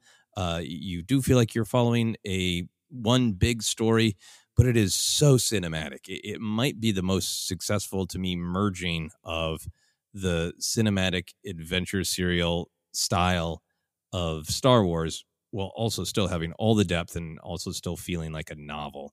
The other thing for me on that one is talking about FOMO and talking about, the EU. The whole publishing initiative since 2014 has been great, but it's been a little bit everywhere, and you never know when a certain kind of book is going to come out and what era about what character. Or sometimes they're kind of tied to a movie. Sometimes they're just like, hey, we did a book like this.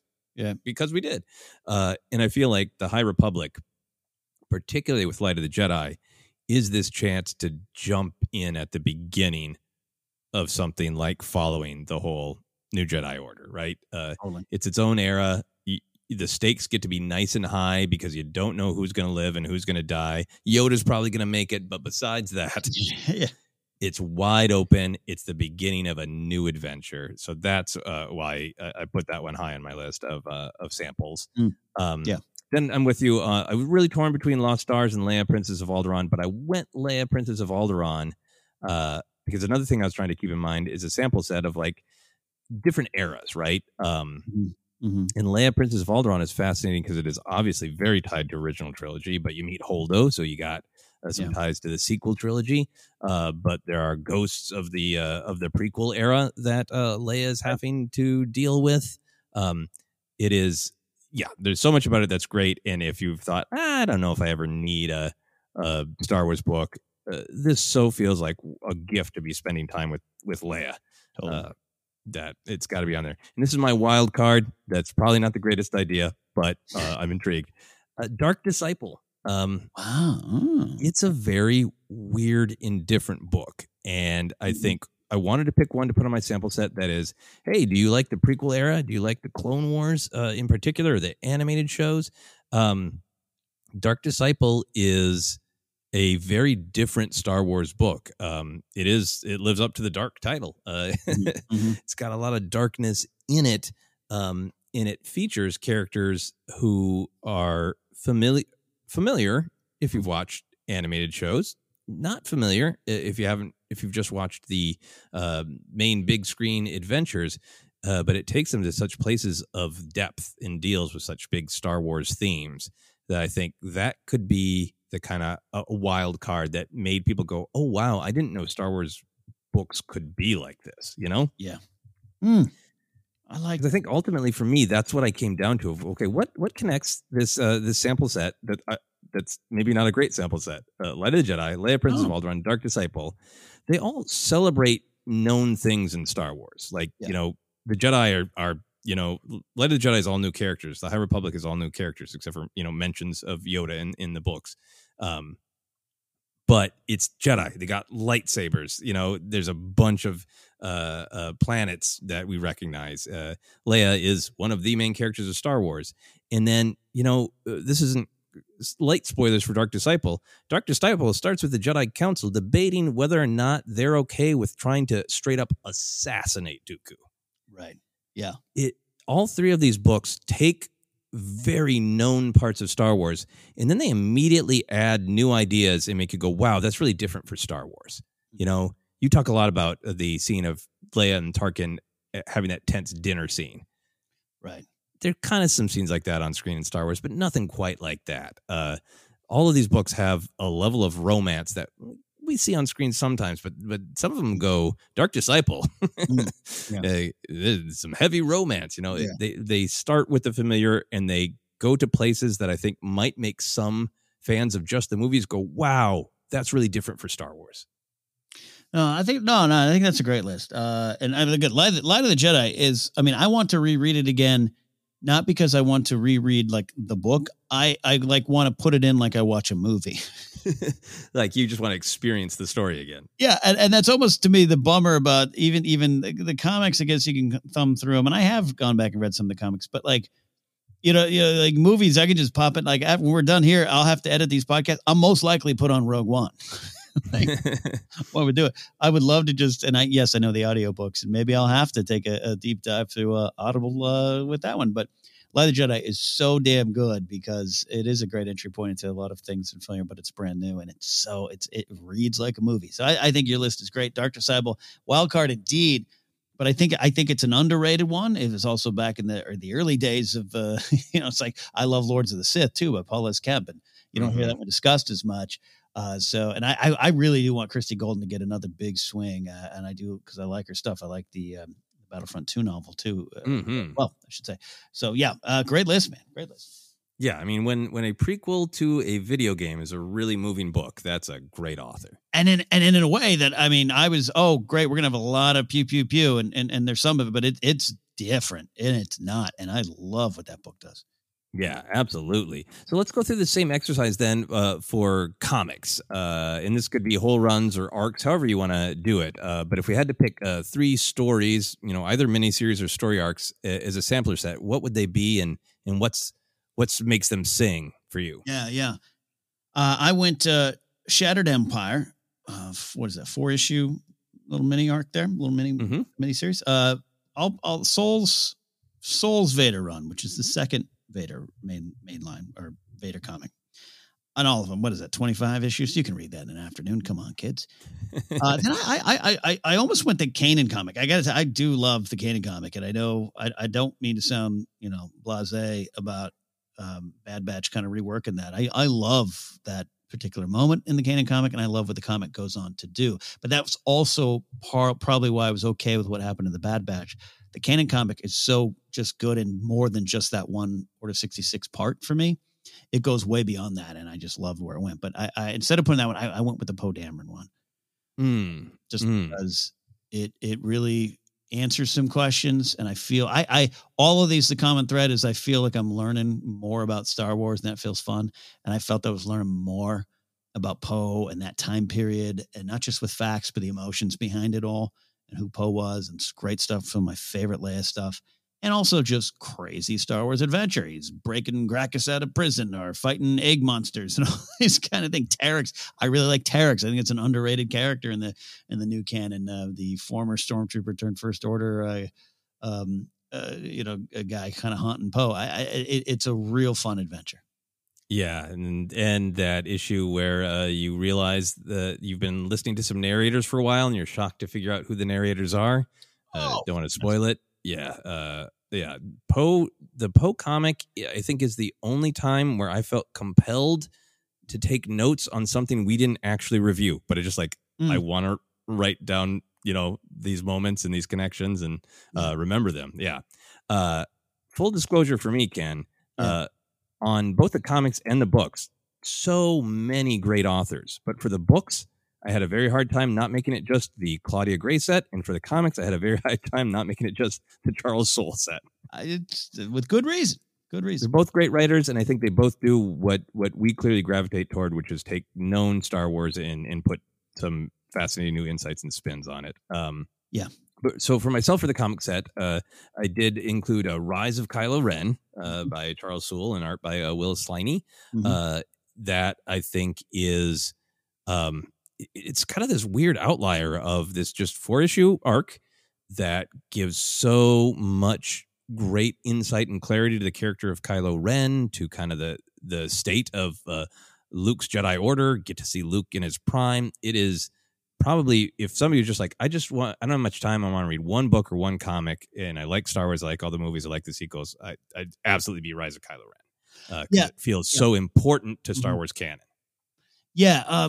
Quick note, I don't want to step on your list here. I love that one. It's a great choice. And sometimes I see that debated a little bit, or people don't like as much, which, as we always say, is fair.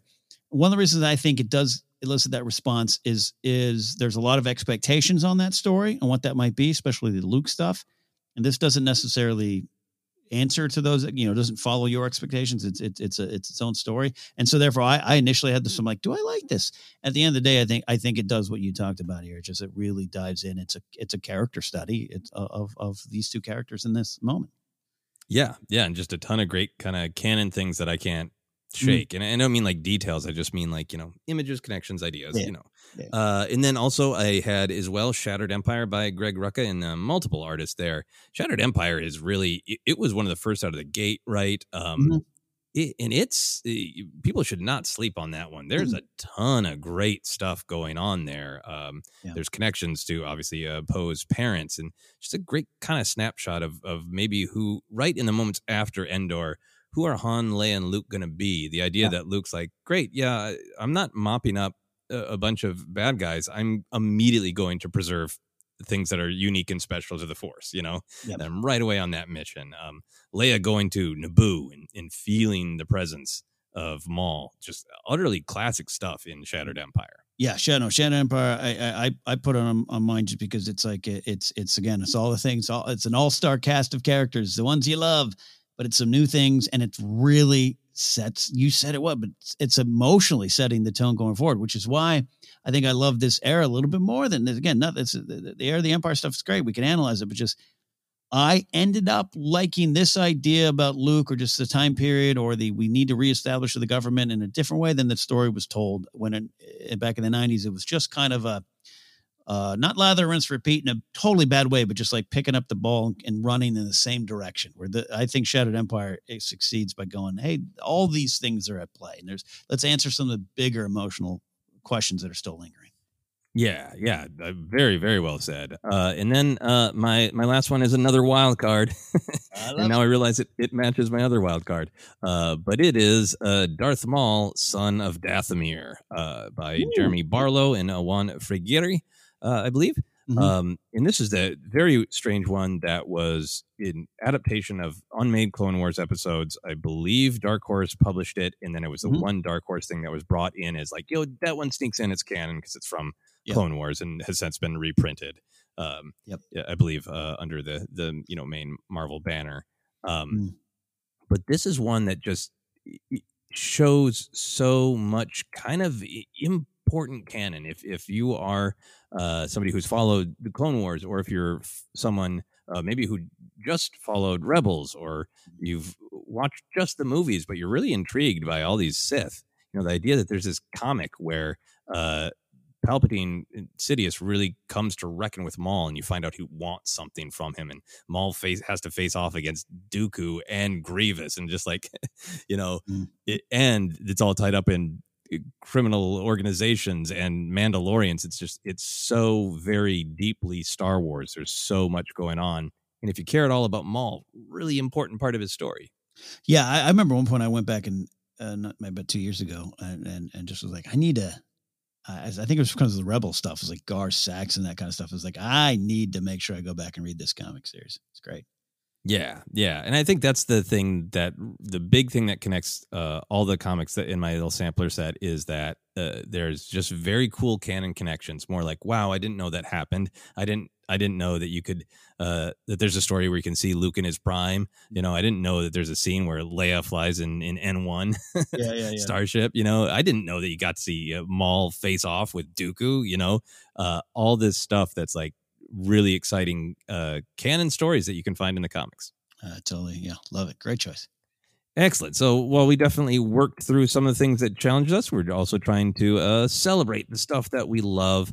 One more look at the things that challenge us. Ken, I want to start a wrap up here by asking, ultimately, when you are challenged, how do you reconcile stories that don't work for you? You aren't ranting and raving. You aren't raising money to put up billboards, no space vampires in Star Wars. How do you do that? How do you be okay with stuff that you are challenged by? Well, you just need to go east on Sunset, and you'll see that. It's over by the KTLA 5 studios. Now, I reconcile it this way. I keep going. I just not move on in a way, but just celebrate what I do love from it, or don't dwell on it. we didn't talk about a lot, but I think one of the greatest things of the Marvel comics in this era is giving us the character of Aphra, Dr. Aphra. I love Jelly Aphra. I love Saint Astaros. I love a lot of what's going on. I still sometimes feel a lot of the stories that they have for Aphra fall short of the glory of the character. They don't hit for me. Now, I know Aphra hits different ways for a lot of people, but I love this character. So that is a great example for me of like, you know what? I personally am still waiting for the ultimate Aphra adventure that I think is still out there. There's already been some great stories that people love, but I love this character. And I'm going to leave those ones on the shelf, and I'm going to keep reading each Aphra issue until I get a story I like, but celebrate the character because I love the character.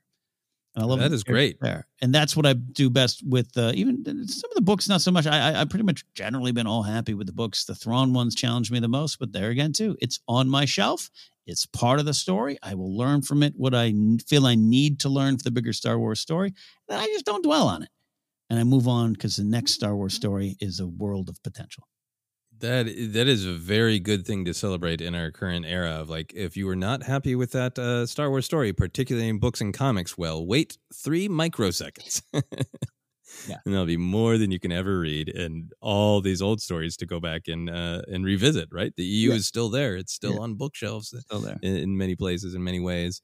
I think for me, and this has kind of come up a lot as there has been some things on screen that are different interpretations of things that are on the page in books and comics, is a lot of my love of Star Wars, as I've said on this particular episode, is it's a myth about something that happened a long time ago. Mm-hmm. And I really do like looking at all of these stories are legends. And some of them are written down by the most trustworthy scholars who take themselves out of it and really try to get to the truth of what that person really felt. And, sometimes maybe these myths are told by people who really look at it from this filter, from this point of view. Or sometimes these are myths where the writers have really filled in gaps and they know this event happened. They know Luke and Han had some weird interaction with some sort of maybe vampiric thing. But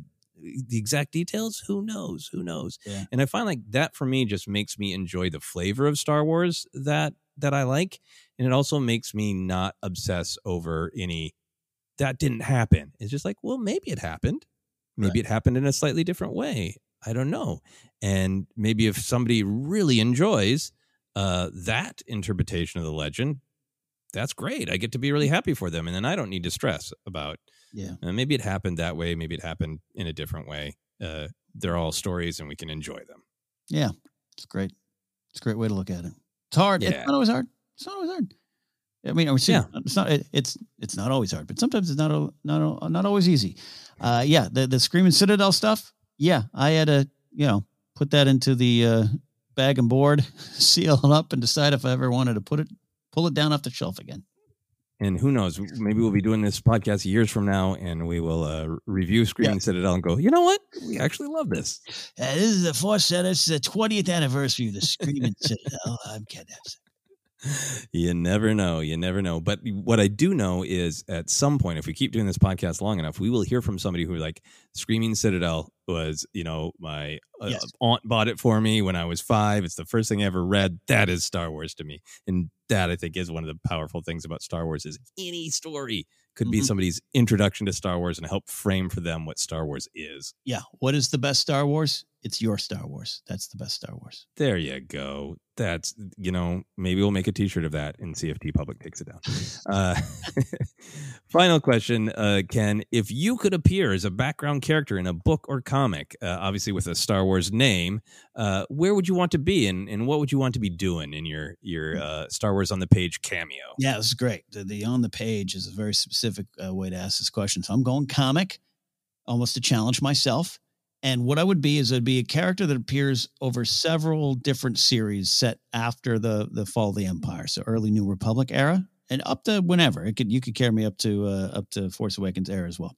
But I want to be a tourist character that is obsessed with the events because I'm kind of a nostalgia based guy anyways, right? Baseball trivia and all the I know all that stuff, pointless pointless thing. Like you name someone, a celebrity from the 90s, I'll tell you 3 people they dated. Why do I know? I don't know. So I want to take that and apply it to Star Wars. Following the events of the Galactic Civil War, I'm like a tourist who takes Star Tours around to go land on places. And then I either get involved in the story or I get kicked out. Like Chirpa's kicking me out of Bright Tree Village. I go to Naboo. They're in the middle of Operation Cinder. Who are you? You got to get out of here. I just pop up randomly almost in the background. Just a tour. Nice. Now, I know that you and I both love it also when characters in the background yell things. Do you want to yell out questions or clarifications or opinions? Yes, I'll yell out, just yell, do you know what happened here? Over and over. Do you know what happened here? Yeah. Nice. Because I was for a while, I was the security director at the Farmers Market, 3rd and Fairfax, LA. It's been there. The property's been there since 1860s. And I'm supposed to know a lot of the history. So I just yesterday was telling my fiance's dad, because we were talking about history in LA, and he picked up a book. It's like Farmers Market. I said, I used to work there. And he goes, yeah. And I go, James Dean had his final breakfast there. I'm full of that stupid stuff. So that'd be me in the Star Wars universe. Do you know what happened? At DePars? Well, DePars wasn't there yet, but yes, at the Farmers Market, he had they do believe as well documented as they could be. He had a breakfast there, got in his car and drove up the coast, almost to where I used to live, where I grew up, in the little inland from the Central Coast, but up there. And that was that's the story. Look, see, Star Wars can take us anywhere. Here we are discussing Star Wars on the page, and now we're talking about James Dean's final breakfast. That's great. So maybe that's my line. That's the story. Yeah, we get it. Yeah. And then Logray said that, I know, I'm Chirpa, get out of here. I love it. I think I'd want to be in a comic book as well. I have the great honor of my friend, comic book artist Christopher Jones, put me in a Doctor Who comic where I am murdered by the Master. Nice. I don't know if it's changed, but for the Doctor Who online dictionary, for a while it was the picture of me for the device that the Master uses to murder me. It was a picture of me being murdered by the Master for a long time, and a great honor. Love it. This is the weird character that I don't want to be, Ken. I love your surprise knowledgeable tourist. I love the idea that it does pop up in places in Star Wars that there are many ways to serve the Jedi. That, some Jedi do train and they become, knights and masters who go about the galaxy solving problems. But there are many roles to be fulfilled at the temple. I'd be fine if this was in a High Republic comic or something set more in the prequel era. But I would want to just appear in the background as a Jedi who trained but didn't quite make it out into the galaxy. And I am a bartender. I am a Jedi bartender. There's a nice lounge in the Jedi Temple where people can take meals. Jedi can take meals. They can have drinks. There's nothing against adult drinks. No. And maybe visiting, dignitaries or, politicians or people with a problem. Maybe the Jedi take them into the temple bar every once in a while. And I'm just back there rinsing out space martini glasses. I love this. Just telling tales. Listen to the stories. Yeah, and then your character can go on a tour of the Jedi Temple, and we can sit there having a chat. Hey, you know what happened here? Obi-Wan. Yeah, I know. I do. I was right here. Yeah, Quinlan Voskin. Yeah. Yeah. We could basically just do a podcast. Yeah, basically. Any final thoughts on Star Wars on the page? No. Hey, this is a great conversation. I love doing these ones every now and then here in Force Center, where we just kind of roll around with what we think, and we're so positive, and we love celebrating Star Wars. But a lot of times we get to that point. We don't just come out of the theater or close the book and go, greatest thing ever.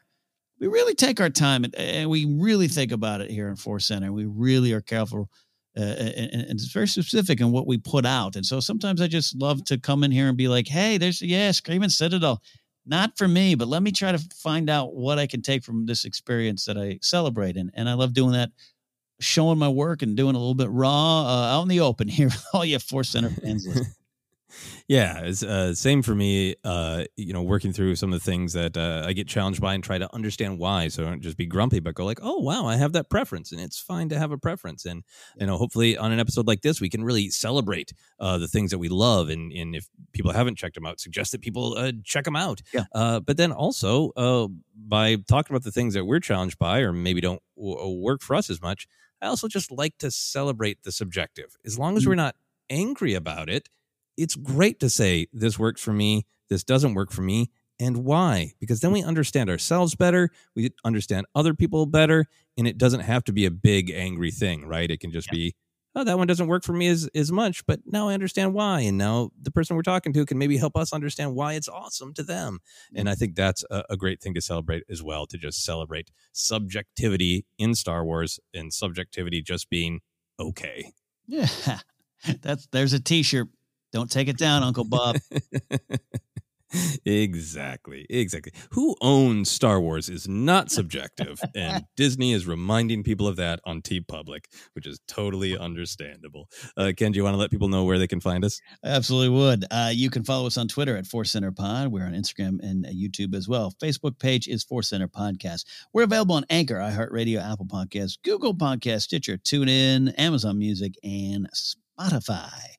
Merch is available for now at tpublic.com/user/Force Center. We have several shirts up there, but yes, lately there's been a big sweep of, hey, those are our images. Why are they on your shirt for sale? Which we understand. We understand. But head to tpublic.com/user/Force Center to get some Force Center merch. You can support us directly at patreon.com/Force Center. You can find me at Ken Napzok on Twitter and Instagram, among other spots. And you can go to my website, kennapzok.com, to find out more things I do, including hang out with the fine folks over at the GPA, the Good People Association at the GPA.fun. Joseph, for you. Yeah, you can find me on Twitter, Instagram, TikTok, all under the handle at Joseph Scrimshaw. And if you want to check out some of my other comedy adventures, comedy albums, shows, all that kind of stuff, you can go to my website at josephscrimshaw.com. But for now, for myself, for Ken, for a strange tourist space Ken, and Jedi bartender Joseph, this has been Force Center.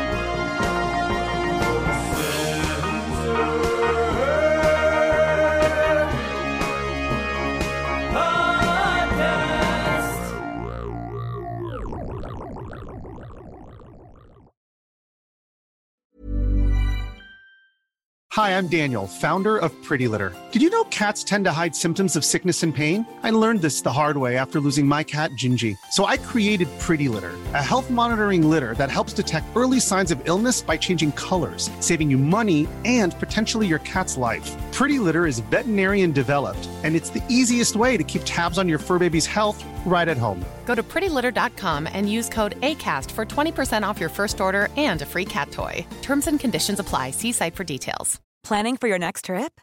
Elevate your travel style with Quince. Quince has all the jet-setting essentials you'll want for your next getaway, like European linen, premium luggage options, buttery soft Italian leather bags, and so much more. And is all priced at 50 to 80% less than similar brands. Plus, Quince only works with factories that use safe and ethical manufacturing practices.